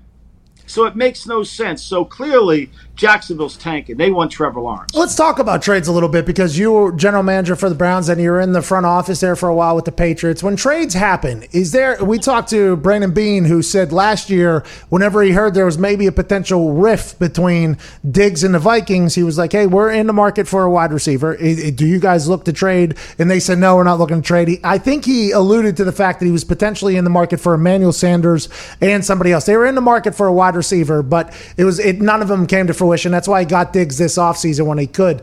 But whenever you're a general manager, are you all year like looking around, snooping around, like, hey, is there a chance this guy's on the market and what would you take for him? Like, for instance, people are saying Jamal Adams of the Jets is potentially going to get traded to the Cowboys because Jerry wants to bring him back to Dallas. Jamal Adams isn't happy with the Jets because the GM answered a call on a potential trade after telling him he's not going to get traded. Like, is there other teams other than the Cowboys calling the Jets right now like, hey, we heard Jamal Adams is potentially on the block. Is that happening? Do those conversations happen on a frequent basis? Yeah, I think they do. And I mean, a lot of it is because you could follow connect the dots, right? So Jamal Adams, does Joe Douglas, the GM of the Jets, does he want to pay Jamal Adams huge money in his 6th year? Does he want to extend his deal? And if you say probably he doesn't, let's just say he doesn't, then you know he's available. Then you know he's available because you know he doesn't want to pay him for a long-term deal. So now you got to get into the market and you got to decide, do I pay him a huge sum of money to get an extension plus satisfy the Jets on the trade? Those are hard things to do. Those are hard things to do. He's available, but you've got to have an appetite to pay the player and then pay the ransom. Those are hard things to do. That's what happened. That's what happened with Jalen Ramsey last year getting out of Jacksonville. Everybody saw there was a beef and he was owed a big contract at some point. For instance, though, like Malik Hooker's 5th-year option was declined by the team. If you're the GM of another team, does that make you think like, okay, the Colts are potentially good to part ways with Malik if we come with the right setup to get him? I'm not saying that the Colts will trade Malik Hooker. This is just a situation that just happened in Indianapolis. Is there GMs calling Ballard like, hey, what's the deal with Malik? You don't want him to do it. Can we potentially get in play with him because we look to pay for him later? Yeah, no, I think he's definitely in play. And I think there's teams that are having dialogue. And I think what Chris Ballard has to decide to do I take this pick or do I wait for the compensatory pick? Would I rather have the player than the pick? I mean, I'm not going to have the player after next year anyway, so it doesn't really matter. But do I want him this year for this team or would I rather have the pick for next year's team? And that's the debate. And clearly, based on the offers he's gotten, he'd rather have the player than the pick. He's available. It's just going to come down to whether you want to pay the price that Chris wants for him. So you guys, like Jamal Adams is mad at Joe Douglas for taking the call from the Cowboys to potentially trade for him whenever Joe Douglas told Jamal Adams that he wasn't going to trade him. Are general managers on the phone a lot talking about trades, like a lot more than I could ever imagine? Oh, absolutely. I mean, and you're going to call the guy up and say, hey, look, I know you don't want to sign Jamal, and the reason teams will say, they're not trading the guys because it helps their stock. They have to improve their position. Their negotiating leverage when it gets out that Stephon Diggs is unhappy, it tends to go down. So what do you do to increase your negotiating leverage? You say no. You say, I'm not trading them. That gives you strength in a negotiation. It doesn't mean you're not going to do it. There's all different variances of no. If you called the Bengals to trade for Joe Burrow, that would be a no. If you called the Bengals to trade for Ryan Finley, they might say no, but that's really not a no. That's a different kind of no. So you got to figure out what no's mean anything. Like DeAndre Hopkins was available all last year. All summer he was available before the season began. It's just they couldn't find the price that made sense for them. Shinzu, Art of War, look strong when weak, look weak when strong. I like to hear that most GMs are doing that. You traded Trent Richardson for a number 1 overall pick to the Indianapolis Colts. Was there other teams that were calling for Trent? And how did we know that Trent was potentially being traded? Well, because remember, go back to the time when you were on that team, you needed a running back. You didn't have a bell cow. And we had just come into Cleveland, and basically I knew the longer we played Trent Richardson, the worse it was going to get. Like either we traded him now or we were going to get a 5th or a 6th round pick for him. So we had to while the shine was on him, we had to make it. So Joe Banner, the president of the team, he and Ryan Grigson go back to the Philadelphia days, and he floated it out there. Hey, look, we'll trade guys, but we're not giving guys away. And he took the bait. And then we were negotiating with nobody else really was that hot after him, especially for who trades a 1st-round pick for a running back. But you guys were chasing a Super Bowl. We were. And that was going to get the guy over the top. My son worked for the 49ers, and everybody at the Niners, you played the Niners the next week, right? And everybody on that staff was like, oh, why'd your dad trade him to the Colts? You know, that's dumb. Your dad's going to get fired. They were right. Your dad did get fired, but that wasn't a bad trade. Well, we had Ahmad Bradshaw, too, at that time, and he had a neck issue, but he was healthy for that Niners game. Ahmad, I think, had 2 touchdowns, maybe 3 touchdowns. Trent, I think, had a touchdown. That was out in Candlestick. 1 yard line. From the 1 yard line. Somebody pushed Michael. Were you watching that game after you traded him? Of course I was watching that game. I studied every play. Are you kidding me? I knew I was right, but I wanted to make sure I was right. Golly, that's an interesting little piece of information. Like right now, there's a conversation happening between 2 GMs about a potential trade, you think? Yeah, no doubt. And sometimes it goes like this. When Ron Wolf traded for, Ron Wolf got, remember the running back Ahmad Green? Mm-hmm. Oh, yeah. Okay, so Ron Wolf calls up, I forget who the GM was at Seattle at the time. It might have been Randy Mueller. He calls up Randy Mueller and says, hey, Randy, I got, Fred Vincent, I think as a corner who's going into his 4th year. I'm not going to probably sign him. You got anybody who you don't want to sign going into their 4th year? Let's just trade those 2 guys. And he traded Ahmad Green for Fred Vincent, and that's how the deal happened. You think anybody ever called to trade for me? I would probably think there would have been, because you changed field. You did kickoffs, punts. I mean, you wear great. Nobody wears shorts like that. I mean, come on. Seriously, who can pull that off? You see them thighs? I mean, that thigh's worth a lot of money. Let's face it. This thigh is worth a lot of money. This one ain't worth a single damn. But this one here is really good. Hey, Mr. Lombardi, as are you. Great conversation. I feel like I learned a lot, and I appreciate the hell out of you, buddy. Thanks, buddy. I appreciate it. Sorry for the phone. I got to get my office fixed here. I'll get it worked out. What happened? What's going on over there? Well, I'm in my office here, so this is it looks like a detective agency in here. Oh. I got Jerry Rice over here. I got my man Randy over here. MVP of tailgating. I got my man Randy. I got the Sopranos over here. Yeah. And then I got Valley Forge Military Academy over here where they sent me off to. So I didn't know that. And I got a little Browns memorabilia. But this is where I kind of work. Sometimes I come down here, but I got to get a better gig, or I have a computer in here with a video screen. I just got to hook it up with your guys. We'll send you a thing that'll hold it up there and even put some good lighting on there. We'll get that Paisan. Well, I got a video camera. Your video guy's got to call me. We'll work it out. Zeta, the guy you'll be is this guy. This guy is the guy that'll be calling you right there. The guy that says, call me. We'll get it straightened out. Hey, you were incredible today. Thank you so buddy. much, ladies and gentlemen. Michael Lombardi. Michael.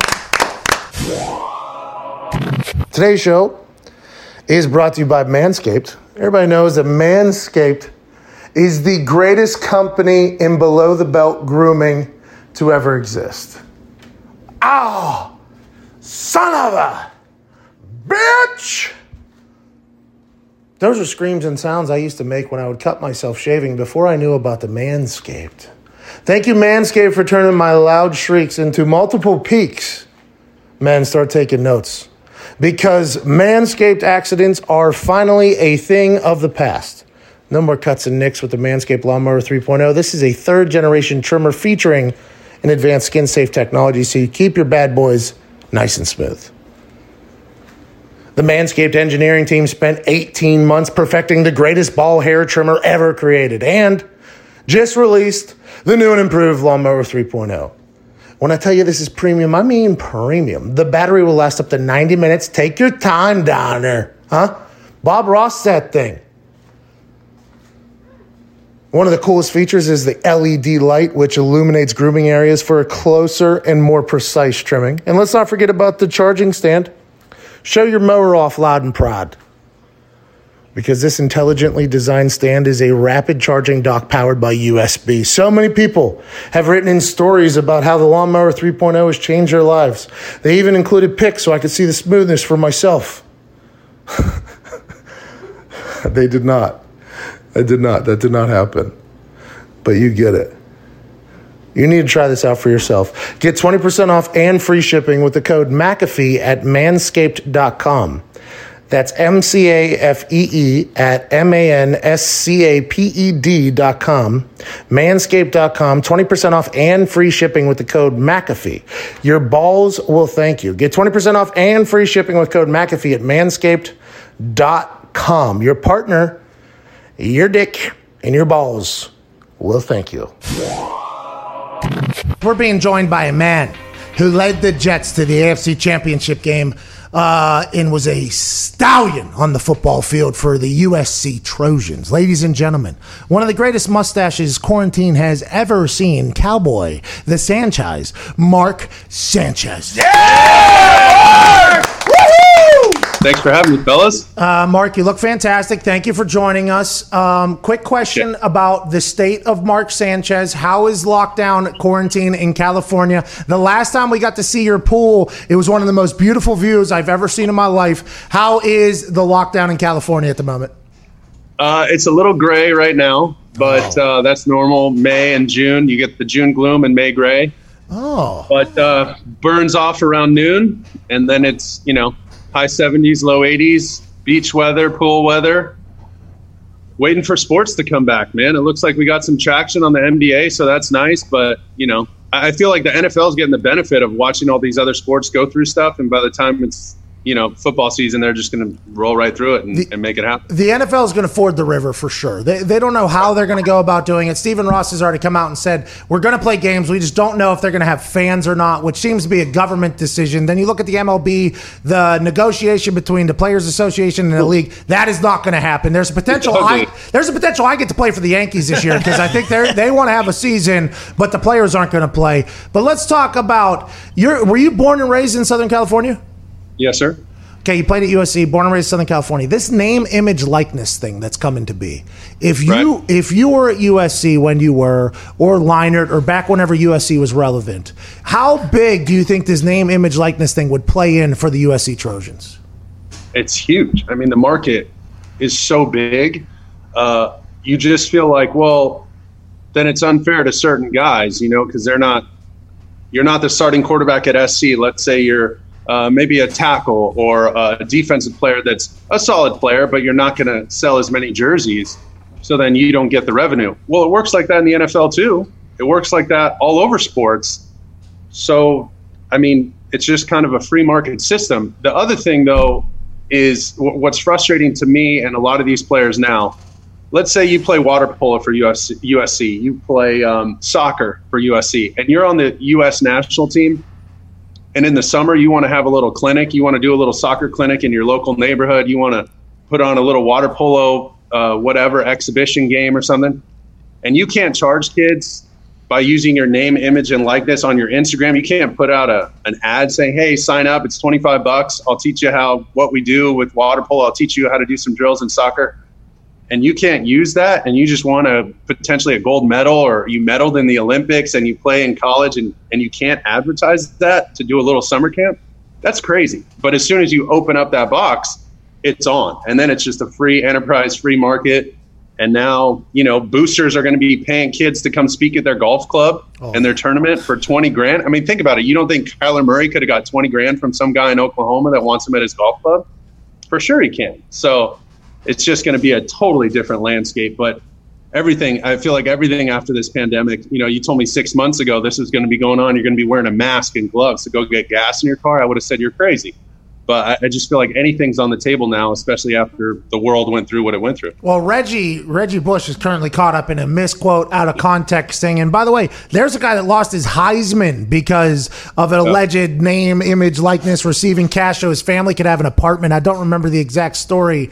I'll be intrigued to see how it all plays out. And I didn't plan on asking you that question, but then as I remembered that you have lived this perfect life out in Southern California, I just thought about Reggie Bush there. Let's talk about the NFL a little bit. Let's pivot over to the NFL a little bit. There's a quarterback out there in Cam Newton who just saw Mike Glennon get signed to the Jacksonville Jaguars, who by all accounts have gone all in with Minshew being their guy. They're bringing in Glennon to be a backup. Then you see Joe Flacco get signed to the Jets. He's not even going to be ready by the time season kicks off, if season kicks off at the same time. If you're Cam Newton, what's your mindset? Where do you think he potentially ends up? And is there a chance he sits out this year as a guy who is a former quarterback in the NFL at a very high level? I don't think he sits out. I think every year, and it's unfortunate, but especially because of the way this offseason has gone, the chance for injury is so high. And you're not hoping anybody gets hurt. You're not predicting anyone gets hurt. But usually there's anywhere from 3 to 6 on a high year of quarterbacks who go down, just starters, whether it's in training camp, they twist an ankle, they bust their thumb on a helmet. I mean, something always happens, right? So he's going to get a chance. It's just how long is he willing to wait for that chance? And will he be ready when he gets that opportunity? I think if I'm him, I would have thought the Chargers would have been a good landing spot for him, but they shored up their quarterback room, so they're out. But look at a place that has somebody coming back from injury.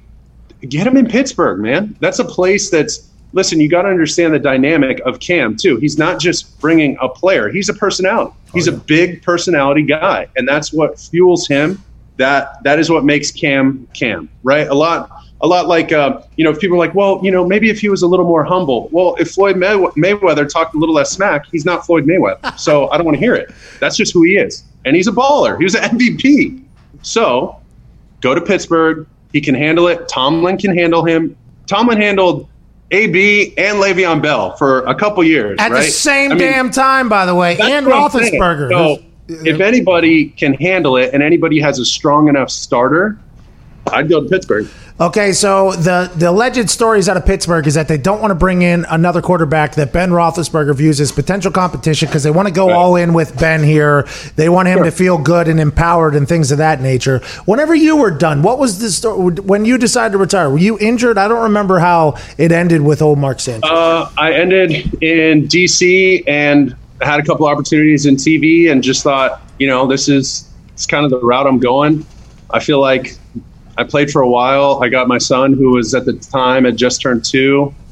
And for me to go away for 6 to 9 months every year wasn't the ideal situation for me at home. And so I get a chance to be a dad, get to be around sports, and had a good little run. But it was the right decision and the right timing for me. When you went into the NFL, did you expect success? Yeah, I would assume you're number 5 overall pick. You had to expect success. But the success that you had in the New York Jets franchise that they haven't had since, and they didn't have before that for a long time, I think to a lot of people in the NFL world was a bit surprising, especially whenever you mix in the fact that Rex Ryan was the head coach, which nobody knew what was going to happen there.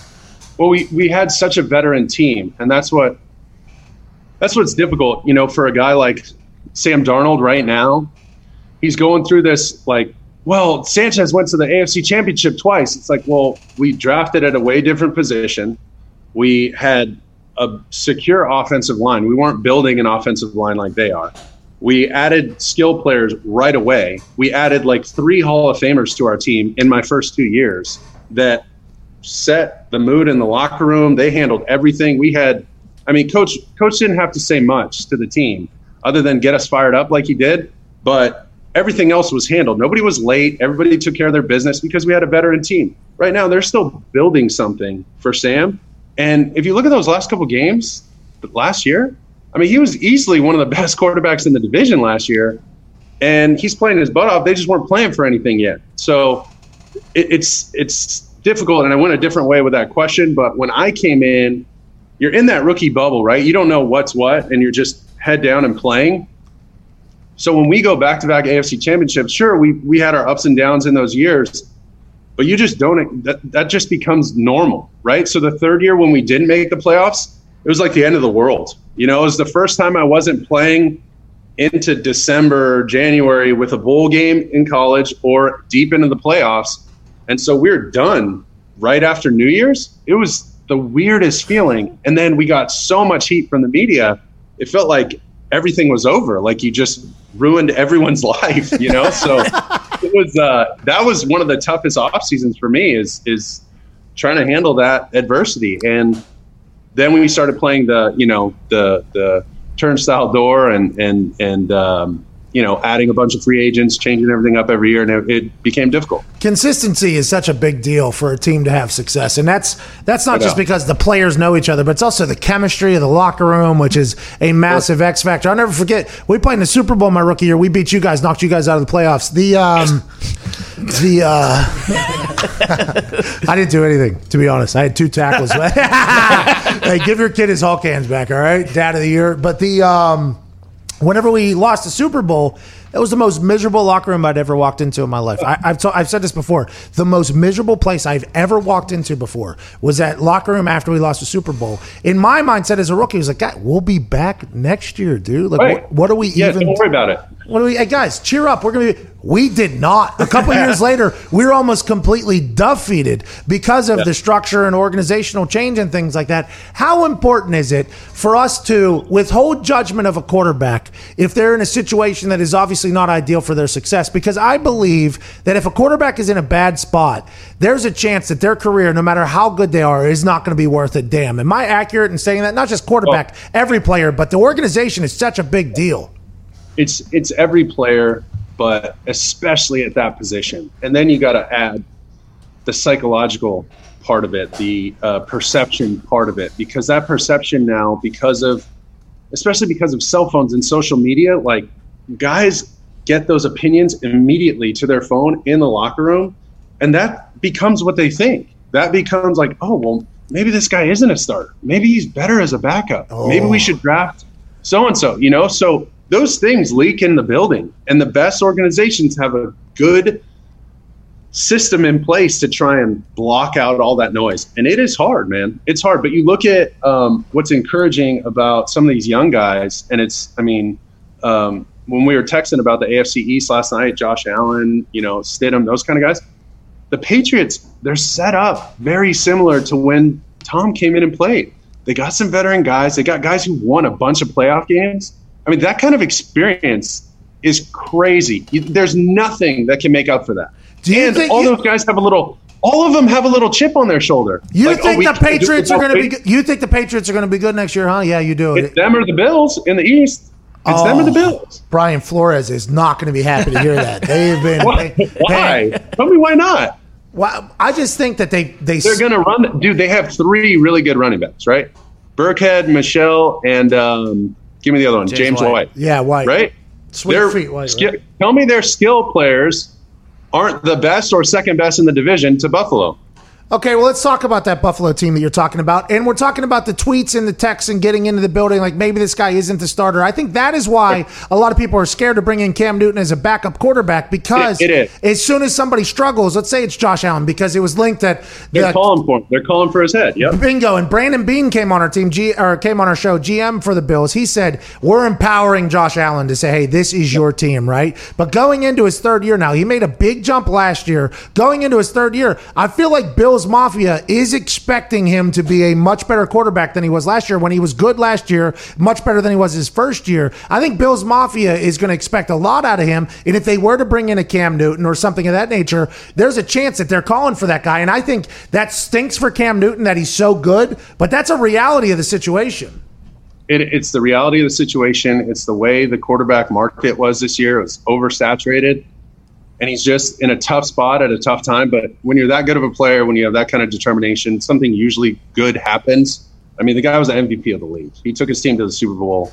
He's got serious talent and serious potential, and he's got something to prove right now. So he's a dangerous player that he could step in and do something pretty serious. But you go to Josh Allen, and I know the bar has been set pretty high. They get to the playoffs, all this kind of stuff. It's really a couple decisions with the football, especially late in the game against Houston. That ball comes out, squirts out a little bit. He takes a couple hits that you don't want him to take. If he takes a handful less hits takes care of the ball maybe a handful more times. We're talking 10 total plays. 10 total plays. And this dude's QBR, the perception of him, the way things will just get going. And look what they did for him. I mean, they got some good running backs now. They just drafted the kid from Utah who's a baller, Moss. They got Singletary, who kind of took over for LaShawn McCoy's role. So they got a serious catcher out of the backfield, a guy who can catch 40, 50 balls easy. And if he can rely on a guy like that, use his legs when he has to, and stop taking those big hits, even though he's a big body, your best ability is availability. Bingo. Do not get hurt. You cannot get hurt, right? What did Tom Moore say of Peyton Manning? He said, why did the backups didn't get any reps? He said, because if Peyton goes down, we're effed. We don't practice that.